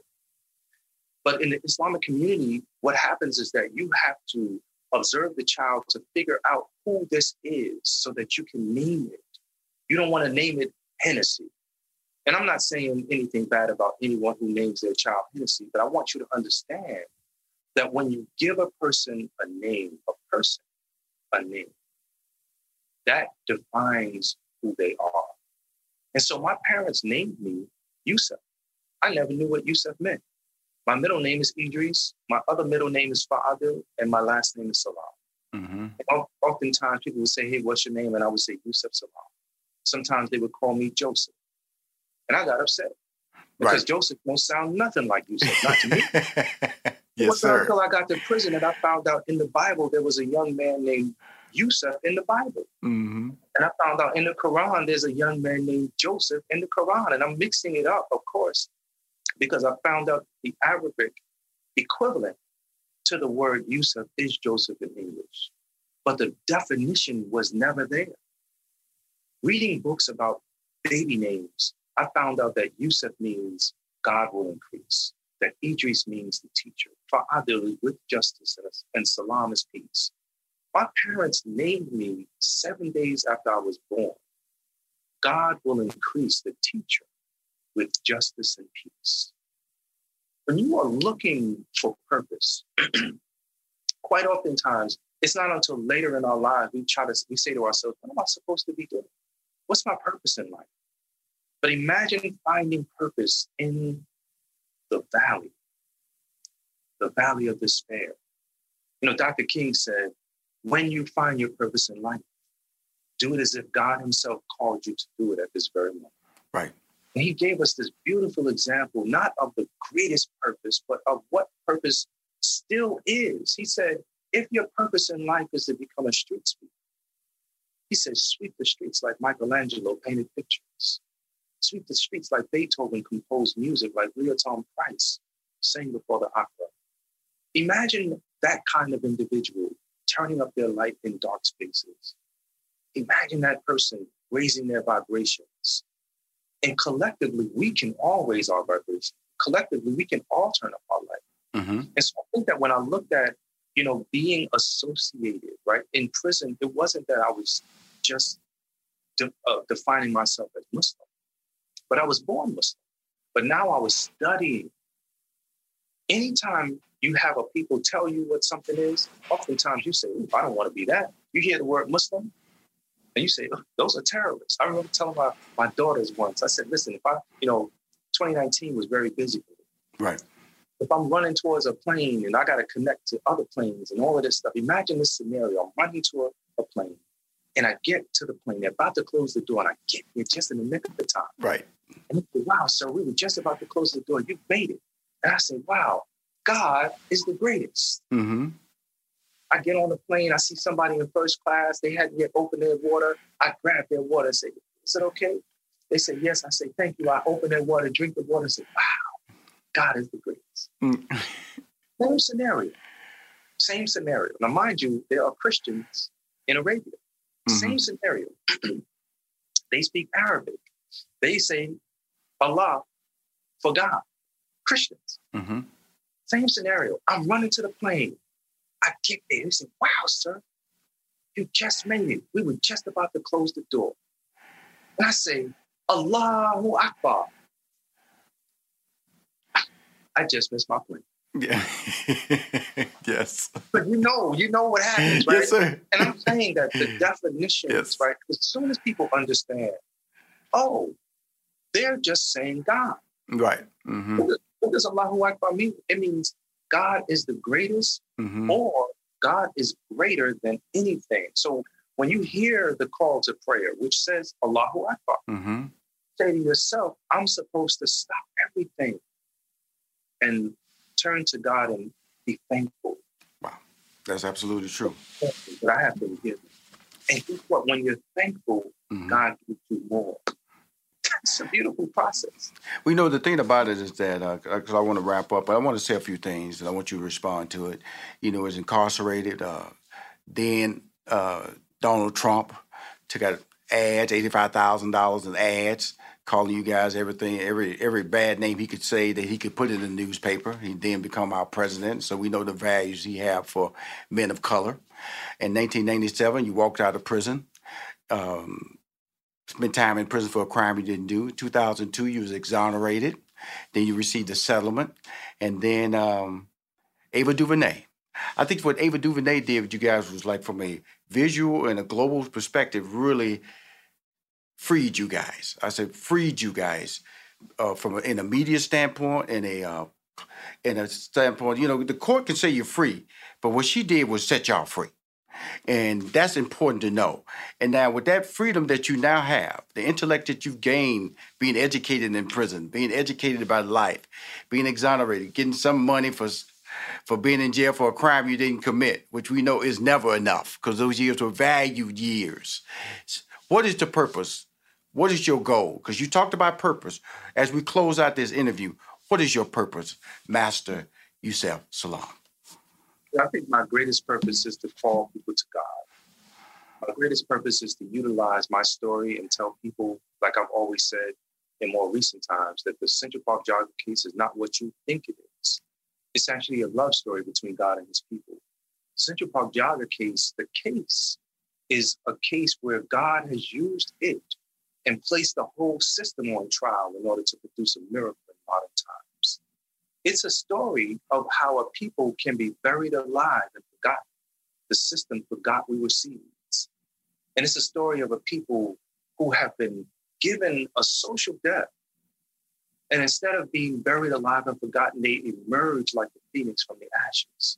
Because as they built the fire to consume us, they forgot that God is the owner of the universe.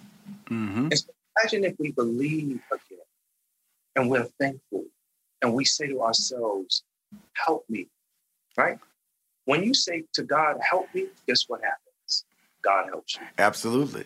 It's so beautiful. Like I said, it's one of those things that it's not until you are tested that you can really say, I got to testify. Because you can't testify unless you've been tested. You know, I was listening to my inspiration, E.T., and he said something to the effect, he said, you know, everybody wants to be a diamond, but nobody wants the pressure. Mm-hmm. Nobody wants the pressure, and then the more pressure, and then the more pressure that's added to create a diamond out of that piece of coal. Mm-hmm. And then after the pressure, nobody wants to be cut. Mm-hmm. Because cutting the coal into the shape of the diamond is what proves that it's a diamond. Mm-hmm. And it looks so beautiful. It's one of those things that you say to yourself, wow, this is one of the most rarest things on the planet. And I think that what we need to understand is that all of us are diamonds. We're just in the rough. But we're still diamonds. Love it. And when we see ourselves as that, we get the opportunity to give ourselves back permission to be great. Well, you're great, my friend. Again, better, not bitter, living on purpose in the pursuit of racial justice. Master, it doesn't say master right there on the book, but it should say that. It should say humble. It should say a representation, a representative of blackness it should say overcoming the odds. It should say so many blessings, a blessed man. It should say that too, because that's what you are. Thank you for coming on Money Making Conversations. My pleasure. Thank you for having me. We will be right back with more money-making conversations with your host, Rushion McDonald. Hi, everyone. Al Roker here. As a guy with his own catchphrase, I appreciate that Smokey's only said, only you can prevent wildfires. But I'm filling in because there's a lot more to report. Like when there are parched or windy conditions out there, you gotta be extra careful with things like burning yard waste. After all, wildfires can start anywhere, even in your neck of the woods. Go to SmokeyBear.com to learn more about wildfire prevention. Brought to you by the U.S. Forest Service, your state forester, and the Ad Council. And we're live here outside the Perez family home, just waiting for And there they go, almost on time this morning. Mom is coming out the front door strong with a double-arm kid carry. Looks like Dad has the bags. Daughter is bringing up the rear. Oh, but the diaper bag wasn't closed. Diapers and toys are everywhere. Ooh, but Mom has just nailed the perfect car seat buckle for the toddler. And now the eldest daughter, who looks to be about 9 or 10, has secured herself in the booster seat. Dad zips the bag closed, and they're off. But looks like Mom doesn't realize her coffee cup is still on the roof of the car. And there it goes. Oh, that's a shame. That mug was a fam favorite. Don't sweat the small stuff. Just nail the big stuff. Like making sure your kids are buckled correctly in the right seat for their age and size. Learn more at nhtsa.gov/the right seat. Visit nhtsa.gov/the right seat. Brought to you by NHTSA and the Ad Council. What grows in the forest? Trees? Sure. Know what else grows in the forest? Our imagination, our sense of wonder. And our family bonds grow too, because when we disconnect from this and connect with this, we reconnect with each other. The forest is closer than you think. Find a forest near you and start exploring at discovertheforest.org. Brought to you by the United States Forest Service and the Ad Council. Hi, I am Rushion McDonald, host of MoneyMakingConversation.com. The Cafe Mocha Swag Award is a celebration of Black men making a difference in our community by empowering others to reach their life goals. They can be civic leaders, people in business, activists, celebrities, and everyday dads. The Cafe Mocha Swag Award honoree this week is Marlon Evans. He is more than a former athlete. A former Stanford University football and track star, in 2018, Marlon was named CEO of NextCubed. This investor creates and accelerates frontier tech companies, emphasizing the digital health and financial tech, including the HBCU Founders Program. Is what makes for successful entrepreneurs. And we just want to flip that light and say, look, you can do this as well. You've proven you have that desire and that will. Now, let's just make sure it gets the resources that can help that grow. And that's what we're doing through the HBCU Founders Program. The Cafe Mocha Swag Award represents men who have strength, whose wisdom is assertive, and who is genuine in their spirit. Welcome back to Money Making Conversations with your host, Rushion McDonald. My next guest is Brandon Thompson. He is a native Houstonian. I got it. So I love him already because I'm from Houston, Texas. He graduated from Prairie View A&M. That's a HBCU for anybody who don't know about the power of a HBCU. That's Prairie View A&M. His degree was in electrical engineering. My degree was from University of Houston in mathematics. We'll talk about it in a minute. While he was able to finish through with his engineering degree, I couldn't make it past physics. He founded Trade House, a company that partnered with an educational platform to teach people how to properly invest in the foreign exchange market. Within only 2 years of its inception, Trade House, a wealth management organization, has grown to 80,000 active members. In fact, the co-founders and Brendan are actively engaging daily to help mentor and coach new members who join their wealth management group regardless of one's location or age. Please welcome to Money Making Conversations, straight out of Prairie View A&M, thinking about my boy Will Packer, who's also an electrical engineer, Brandon Thompson. How you doing, sir? I'm doing well. How you doing, Rushion? Well, first of all, what part of Houston you from? I got to break it down, man, because I'm a Fifth Ward boy. What part of Houston you grew up in? Missouri City, Texas. They say Most City. So Most City, Texas. See, right there. See, I'm Houston, Texas. You don't hear me say Mo. I said Fifth Ward. Then all of a sudden, I ask him, say, where you? Oh, Most City, Missouri City. So you're going to start shortchange, but that's a great area. I grew up, I know it, very familiar with that area they kind of grew up in Fort Bend County of Houston, Texas. And so what has inspired you? You went to a HBCU school, which is Prairie View A&M, which is like 45 minutes outside of Houston, Texas. You have Texas Southern right there in Houston, Texas. Down the road, you got Southern University. Up the road, you got Grambling. Why Prairie View A&M? So, Rushion, if I could just give you a little backstory on, my college journey. I started off at Hampton University, to be honest with you. I started off at Hampton University in Hampton, Virginia, and for those of you that know about Hampton, it's a private school, HBCU as well, but very, very expensive. So, I couldn't, continue because of financial woes. So I decided to transfer. And when I was looking at schools to transfer to in Texas, I looked at U of H, I looked at TSU, and I also was looking at Prairie View. U of H, I not to say anything bad about the school, but I just heard that you would get swallowed up. You would just be like another number. It wouldn't give you that same HBCU feel. TSU didn't have my degree. They had electronic engineering, but they didn't have electrical engineering. Prairie View happened to be the only school within that Houston area that accepted the bulk of my transfer credit. So I went ahead and I became a Panther. Well, I rolled up that road down to the Baby Dome, them Panthers up there. Sure. Now, here's the cool thing about it. Like a good friend of mine, Lonnie Love, she graduated from Prairie View A&M. She's Lonnie Love. She's one of the co-hosts of the talk show, The Real. And she graduated electrical engineering. So Prairie View has been known. When I graduated from high school, a lot of my friends went down to Prairie View and have living very successful lives.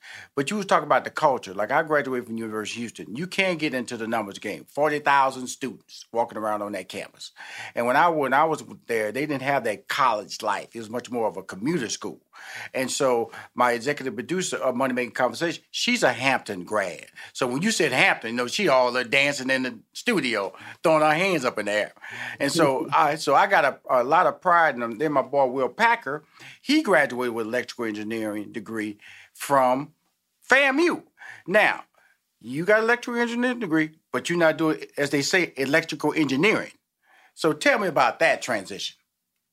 So when I transferred to PV, you know, I went ahead and finished off and got my degree in electrical engineering, as you mentioned. And before I even walked across the stage, I already had an offer to the Boeing Company. So the Boeing Company offered me a full-time position where I started my journey in Long Beach, California. So I hadn't, you know, ever been to California before in my life. And it was a dream of mine to go and live there. But, you know, I didn't know exactly how I was going to get there. So lo and behold, you know, Boeing offered me a full-time position like maybe a month or two after I graduated from PV. I moved out to Long Beach, started my journey. And I'll be real with you, Rashawn, you know, it didn't take me too long to figure out that corporate America just wasn't fit for me, right? I found that I was like a shark in a swimming pool. I was the youngest, blackest person on my team and every team I was on. And I started to feel like, you know, my gifts and talents just weren't being put to good use. You know, maybe I wasn't the smartest in the company, but I had the most, I feel like, business savvy. I was more of a person that can solve problems. Maybe not, you know, mathematical, I could, but my best, you know, strengths were, you know, business. And I saw that I was on the wrong side, one, of the company, and just the wrong side of, you know, of becoming successful and how to approach it. So when I came across, you know, the foreign exchange market, you know, it was like a light bulb that went off. I said, wow, I said, this is something that I can actually use as an exit strategy. Because I was no dummy. I wasn't about to just quit a 6-figure job. But I said, you know what? If I can really hone on to this skill, if I can really understand this industry, I could use this as a exit strategy to go full-time investor entrepreneur. So I came across the foreign exchange market about 2017. So I had been working at Boeing for maybe like 8 or 9 months. And as soon as I really understood what the industry was, I said, you know what? I'm walking off my job in about 1.5 years. I can't do this anymore. You know, I'm not as happy as I thought I would be. I thought making 6 figures would be, you know, that golden ticket. You want to be a 6-figure earner. That's what everybody wants to be in college, you know, coming out. And so as I realized that, you know, it wasn't about the money, it was more so about the fulfillment and what you were doing on a daily basis. And I wasn't getting fulfilled as a person. And so, you know, as I began to get immersed in the skill set and I got better and better, I said, you know what, this is something that I could really take all the way. And at the top of 2019, I went ahead and fired my boss before they fired me. And I took my talents all the way to full-time entrepreneurship, and I didn't look back. Now, you know, let's go and talk about where he was at. A 6-figure in Houston, Texas salary and a 6-figure salary in California, 2 different salaries. Now, the housing, the rent, the taxes is super crazy in California. So talk about it. Right there, you know, is a game changer right there. Just buying tags for your car is crazy in California. I'm just letting you know. I think I was paying I paid my tags on my car was like $40 in Texas. It was like $1,000 in California. It was just, the numbers are just different in how you living. Yeah, you got the numbers on your paycheck, but you're giving it out as soon as you cash it. So that was part of the process too, as a 40-hour-week guy. Now, as an entrepreneur, the reason I brought you on the show, the foreign exchange market, I don't know what that is. I'll be perfectly honest with you, Brandon. I don't know when you start talking like that, I brought you on the show to educate me as well as my viewers and listeners. What is the foreign exchange market? So the foreign exchange market it's the largest financial market in the world, the largest financial liquid market in the world is generating, anywhere from $6.5 to $7.7 trillion a day on a given day. This is in volume. So when we're talking about, trading, in the foreign exchange market, you are literally trading, currency pairs, in their exchange rate. So as currency pairs, exchange rate fluctuate, you can make money on the rise and fall. So, just like stocks or something like that, you only make money, on the rise of a share. You get in at $5 a share. If it goes up $10 a share, you make money. Whereas in the foreign exchange market, you can make money on the rise and fall of an exchange rate. So, for example, if we were to go out of the country, let's say from Houston, Texas, we fly to Italy, right? Right. Fly to Italy. I want to say their currency is the euro, right? The currency is the euro. So when we get there, we can't spend US dollars. We have to convert our US dollars to their primary currency. So just for a simplistic understanding, let's say it's a 2-to-1 ratio. For every 2 US dollars we give them, it equals 1 euro. So if we give them 1,000 US dollars in return, they'll give us 500 euro. Now, let's say we're on that trip. It's all expense paid. We're just having a good time. We don't have to worry about anything. We just have some spending cash, that 500 euro that we converted over from $1,000. Let's say at the end of that trip, we end up spending nothing. We still have that 500 euro. We get back to the States and we realize that we cannot spend euro in the United States. So all we have to do is, I'm pretty sure people have seen it in the airport, go to those foreign exchange center booths and say, hey, I want to exchange my 500 euro back to US dollars. I didn't spend any of it when I was on the trip. Now, logically thinking, people are going to be expecting 1,000 US dollars back. Nope. But what can happen, two things can happen. You can get more or less than what you exchange. You can give them that 500 euro and they give you 2,000 US dollars back and you profit $1,000. Or you can give them that 500 euro and they give you 500 US dollars where you lost $500. The education in that is where you understand what's going on. So if I understand the foreign exchange market, I see that, the euro can get stronger to the US dollar, meaning that when I exchange it over, it can double, triple, whatever, what I did, what it was before I exchanged it. So at first it was $2, but when I exchange it back, it's $4. So I can actually make money not by spending it, not by necessarily working, but just by exchanging currency at the right time. I don't know if you caught that, Rashawn, but that's the basis of what the foreign exchange market is. It's just buying and selling currency and making money off of the fluctuation of the value. Well, because I travel. I've been to Mexico, been to Europe. The currency exchange, and I never really pay any attention to it, other than when I'm there in the moment. And so a lot of people don't. A lot of people, African Americans especially, they travel and they either get caught up in the complications or they just spend cash. Especially if you go to Mexico, you can get away with just spending cash. A lot of places that you go. But I've never heard this because I'm a stock buyer. I buy stock, I buy mutual funds. I invest in insurance policies that give me a secured interest on my money. Then I invest if it's a universal or whole.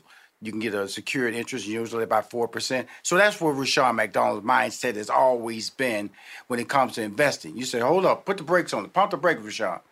The foreign exchange is also a market that I can invest my money into. Are you saying that as well? Absolutely. How? So do I come to you? They got stockbroker offices open like they do with? No, you can definitely come to me. That's exactly what we do. We teach people how to start participating. So to be completely honest with you, you don't have to pay anybody to get started and start trading in the foreign exchange market. It behooves you to get some education and get a mentorship and be attached to some type of platform that can give you guidance. But honestly, you can go start a broker, right? There's thousands of brokers online. If you just Google Forex broker, you can start an account for free, and you can put as little as, some brokers allow you to put as little as $10 in your account to get started. Some are $50. It just depends on the broker. And You once you get that broker, you then attach that broker to your trading platform, which we use either MetaTrader 4 or MetaTrader 5. These are actual apps on your phone that you can download for free. So once you get your broker, they'll give you some credentials to connect that broker account to your trading app, which could be MetaTrader 4 or MetaTrader 5, and then you start trading. It's as simple as that. Wow. But what we do is we give you that guidance. We give you that, that mentorship to show you not only, how to just put money in your account, but how to actually make it grow consistently. And that's what Trade House is all about, right? Absolutely. Okay, cool. So, let's talk about your background here a little bit. You went to Prairie View, went to Hampton first, and it was all, so money has always been at the forefront of your conversation because like you said, it was too expensive. So you had to come back to the Houston area and, considered Texas Southern, but it didn't hit your major. And then you like that HBCU culture, that structure that you walked around and it was a competitive environment with people that looked like you. Went to Prairie View, got that degree, went to California, Snoop Dogg country, realized that, okay, cool. Snoop, I gotta go, brother. Gotta go. I gotta get out of California. I gotta get out of Compton everywhere. I'm out. And so now you're back in Houston, Mo City boy, and Trade House. Reason I say that because you seem like an innovative. You seem like a person who sits around. Who is your core group? Who's your thinking team? Who is inspiring you in your group to be able to take a lot of these ideas to the next level? Because, like with all of them, Apple, Microsoft, they didn't start by themselves. They had a little core group of fellows that managed to build these franchises out. Who is your team? Absolutely. My younger brother, Bryce Thompson, he was actually one of the first people that I introduced, to the skill set. And, he was in college at the time, struggling college student at Morehouse College. And, when I seen this, I said, man, if I would have had this in college, this is definitely something that would have changed the trajectory of my finances. And, I always wanted to put him on something, but I wanted to make sure it was sustainable. And I knew that he can have, a longevity in it. And so I passed this along to him, and then, he got a few of his friends on. Shout out to Nathan Samuel, Ian Jackson, Reynaldo Perez, just to name a few. It started with about 4 or 5 of us, but, I was the one that kind of spearheaded it, brought it to everybody, and then we started to, collaborate. And, amongst us, we started spreading it to the colleges. I called it the Rich College Kids Tour. Because simply I didn't want to start, at my demographic, because we were already in college. I already graduated in college. I was looking for people that were already in a learning environment and were looking for extra money. So I feel like that was the best market to start. It's like, we can get you here in college where you're already in a mindset to learn something new, and you want to get more money, because we know the struggling college student story. I said this would be the perfect, demographic to start at and really take this to the next level. Well, wow. So you and your brother Bryce have been featured in Forbes magazine. Now, what did that do for your brand? Come on now, Forbes. Oh man, it definitely legitimizes it.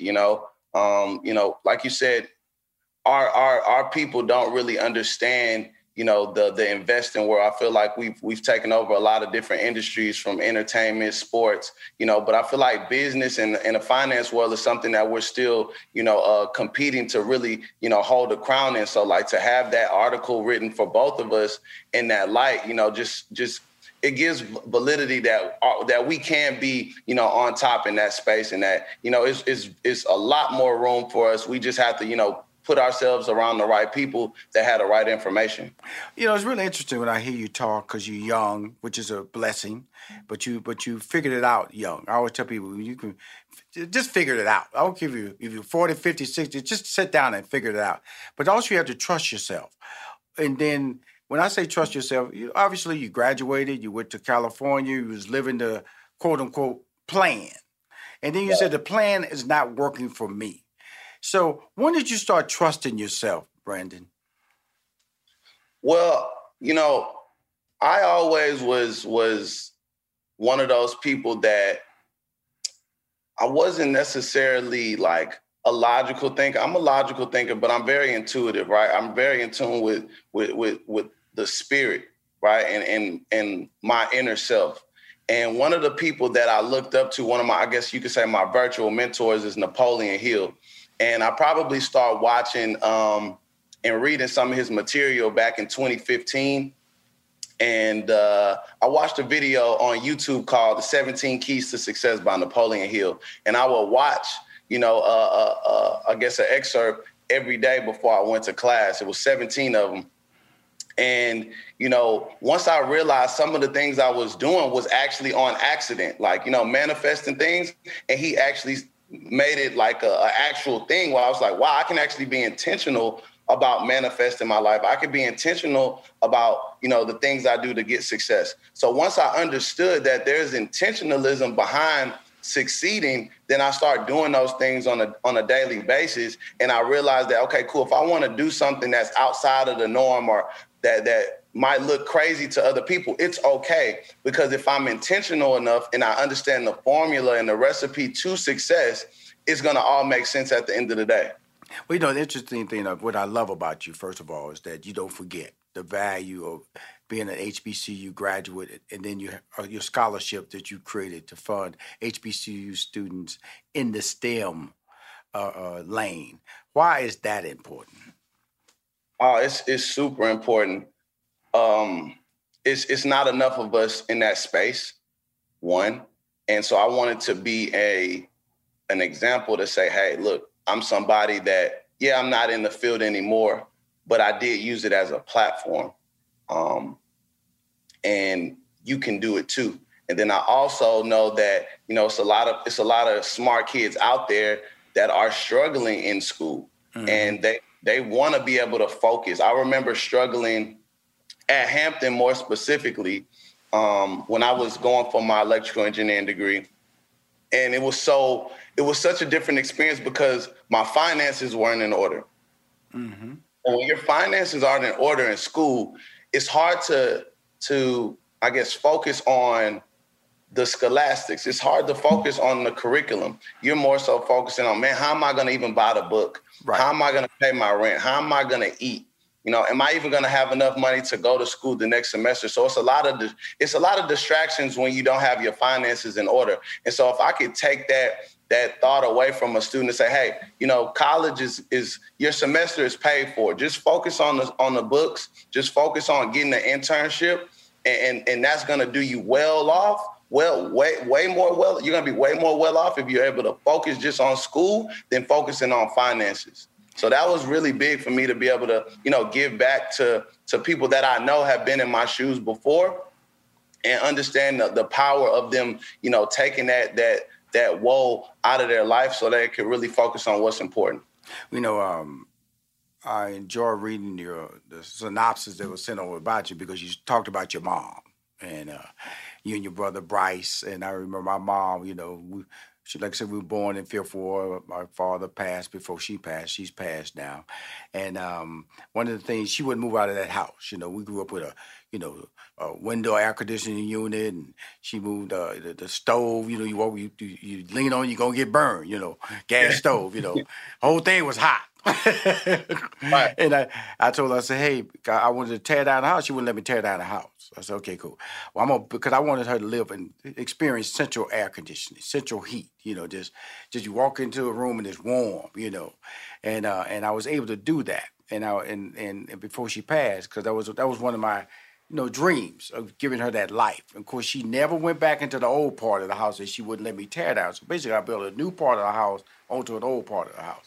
When I read about, your relationship with your mom and how you and your brother Bryce were able to retire her and allow her to follow her and live her passions, talk about that, the importance of that. Oh, man. I think every child wants to be able to pay homage to their parents, whether it's financially or it's them just succeeding at a high level and to make them proud. So, graduating college was definitely one of the things that, that motivated me to finish. Graduating college was like, okay, I got to do it for my mom. She didn't get to go. So, she made it important made an importance on it that I should go and I should finish so I could have more opportunities than she did. But, you know, getting into a space where I was financially, you know, sustained enough to not only take care of myself, but then trickle it down and be like, hey, Mom, you don't have to work anymore. You know, I'm making enough money where I could send you, you know, allowance every week for you to not only cover your bills, but for you to actually live a better lifestyle than you've been living. And, you know, that's always been a dream of mine. You know, they say you got to have a why. If you don't have a why, you know what I'm saying, then it's going to be hard to really push through those tough times. You know, the Y stands for will help you, right? So in those tough times, you got to have something that you're anchored to, that you're pushing for, that's bigger than yourself. And so, you know, just having my mom in the back of my mind, knowing all the sacrifices that she made for me to even, you know, get to college, you know, it made me feel like a sense of responsibility that I had to at least try to pay her back. I know I can never pay her back, but I could at least, you know, try my hardest to give her, like you said, an experience that she probably wouldn't have gotten if I didn't, you know, make that the forefront of my goals. Well, you know, before COVID, before they said no mask, and we're doing virtual and events for the past year. You got the iMillennial 3 conference happening this month in Miami. My favorite city, by the way. I don't know why you're doing it down there, Brent. I know why. I love why you're doing it down there. It's happening again. Talk about how it started, you know, because the key word, you are a millennial. And so, you know, millennials get a bum rap. And I think they're easing up now because the fact that you understand mentorship, you crave mentorship, you seek out mentorship. And I think that's something that's important. That was something I didn't do. I didn't understand when I was growing up. And you guys understand the value of mentorship and just hanging around people who are experienced. Talk about the iMillennial 3 conference that's happening in Miami this month. Oh, I'm super, super excited about IM3. You know, it's going to be a industry shifting event. You know, just to give you a little backstory on IM, you know, it is essentially an event where we come together as an organization and we just give value from, you know, teaching how to market, mindset, you know, strategies on, you know, looking at the market and becoming more profitable. And then as well as entertainment, you know, we want to have fun while we're there. But, you know, we started off IM1 in Atlanta, Georgia at the Four Seasons Hotel downtown. And we had about maybe 1,100 people show up. Very great turnout, you know, for our first one. And then the second one we had, IM2, was in Houston, Texas at the Marriott Hotel in West Chase District in Houston, Texas. And it was about a little over 4,000 people, you know, and then the pandemic hit right after that. Right. So now, you know, we've been able to finesse our way into the Hard Rock Stadium, you know, where the Dolphins play in Miami, Florida. And, you know, we're expecting, you know, anywhere from 15,000 to 20,000 people in attendance. We're having performers like DaBaby come out and give us entertainment, as well as I'm actually performing on one of those days as well, which is something I don't know if you knew that I got into music as well. But, you know, this is going to be a life-changing event for not only people that are there, but the people that have been looking at this industry and at this lane of investing in entrepreneurship and say, wow, like maybe this is something I should get in. Like it's becoming mainstream. Like your favorite rappers and entertainers are now starting to become more, you know, more keen to getting informed and getting educated on this space. So I think it's well needed because, you know, the culture needs influencers and people that are in the industry that we look up to say, you know what, this is the right way to go. Learning how to invest is cool. Learning about cryptocurrency is something that you need to take serious. And so I'm truly excited for this event. And I know that it's going to be the catalyst that takes me, my organization, my family to the next level. Well, you know, you had me a rock star. The baby, you know, right there. My staff know. They always laughing. They say, that's my song, man, Rockstar. DaBaby, got him performing and doing his thing. And I was laughing when he had that Super Bowl commercial. I said, see, I told you, that's my boy, Rockstar. But it's really great. In closing, man, what's your advice for the younger generation in terms of creating generational wealth when you talk about this, Brandon? If there's any advice I can give, you know, the younger generation out there is, you know, when you're growing up and you have dreams, whether you're 8 years old, 9 years old, you have dreams, big dreams. And as you go into real life, you know, you tend to get jaded because of the people around you, the media and all that. You know, keep listening to that voice inside your head. Still stay in that dreaming phase, and understand that you cannot listen to people that don't have the information, the results, or the lifestyle that you want. Right? If you're listening to them, ask yourself, would I switch lifestyles with this person? Would I switch bank accounts with this person? If the answer is no, then keep following your heart. I love it. Thank you again for coming on the show, Money Making Conversation. I'm based in Atlanta.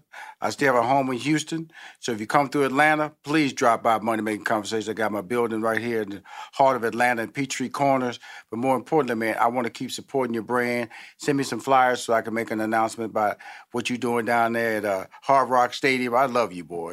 You're going big, man. As they say, go big, go home, brother. But if you got a brand, you're going to fill that stadium next year, man. I swear to you, you will, okay? If Travis Scott can do it in Houston at Astroworld, come on now. Yeah. Why can't you do it? Why can't you shake that? Why can't you shake the bank? Come on now. Why can't you shake the bank? We're going to do it like that, brother. Thank you, man. I appreciate you coming on Money Making Conversation, okay? Appreciate you. Please remember, always lead with your gifts. And don't let your age, friends, family, or coworkers stop you from planning or living your dreams. In this season of giving, Kohl's has gifts for all your loved ones. For those who like to keep it cozy, find fleeces, sweaters, loungewear, blankets, and throws. Or support minority-owned or founded brands by giving gifts from Human Nation and Shea Moisture.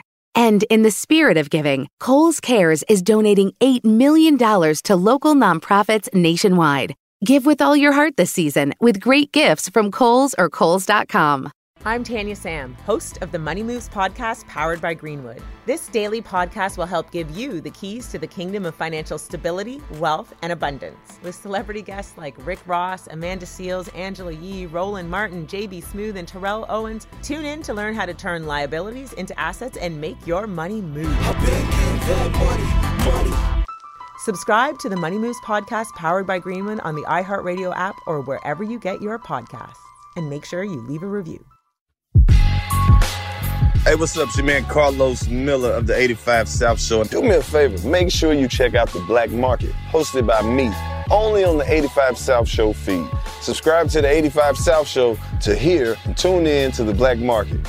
Hear amazing interviews with entrepreneurs, creatives, and thought leaders, people who are doing amazing things in the Black community. Listen to The Black Market on iHeartRadio app, Apple Podcasts, or wherever you listen to podcasts.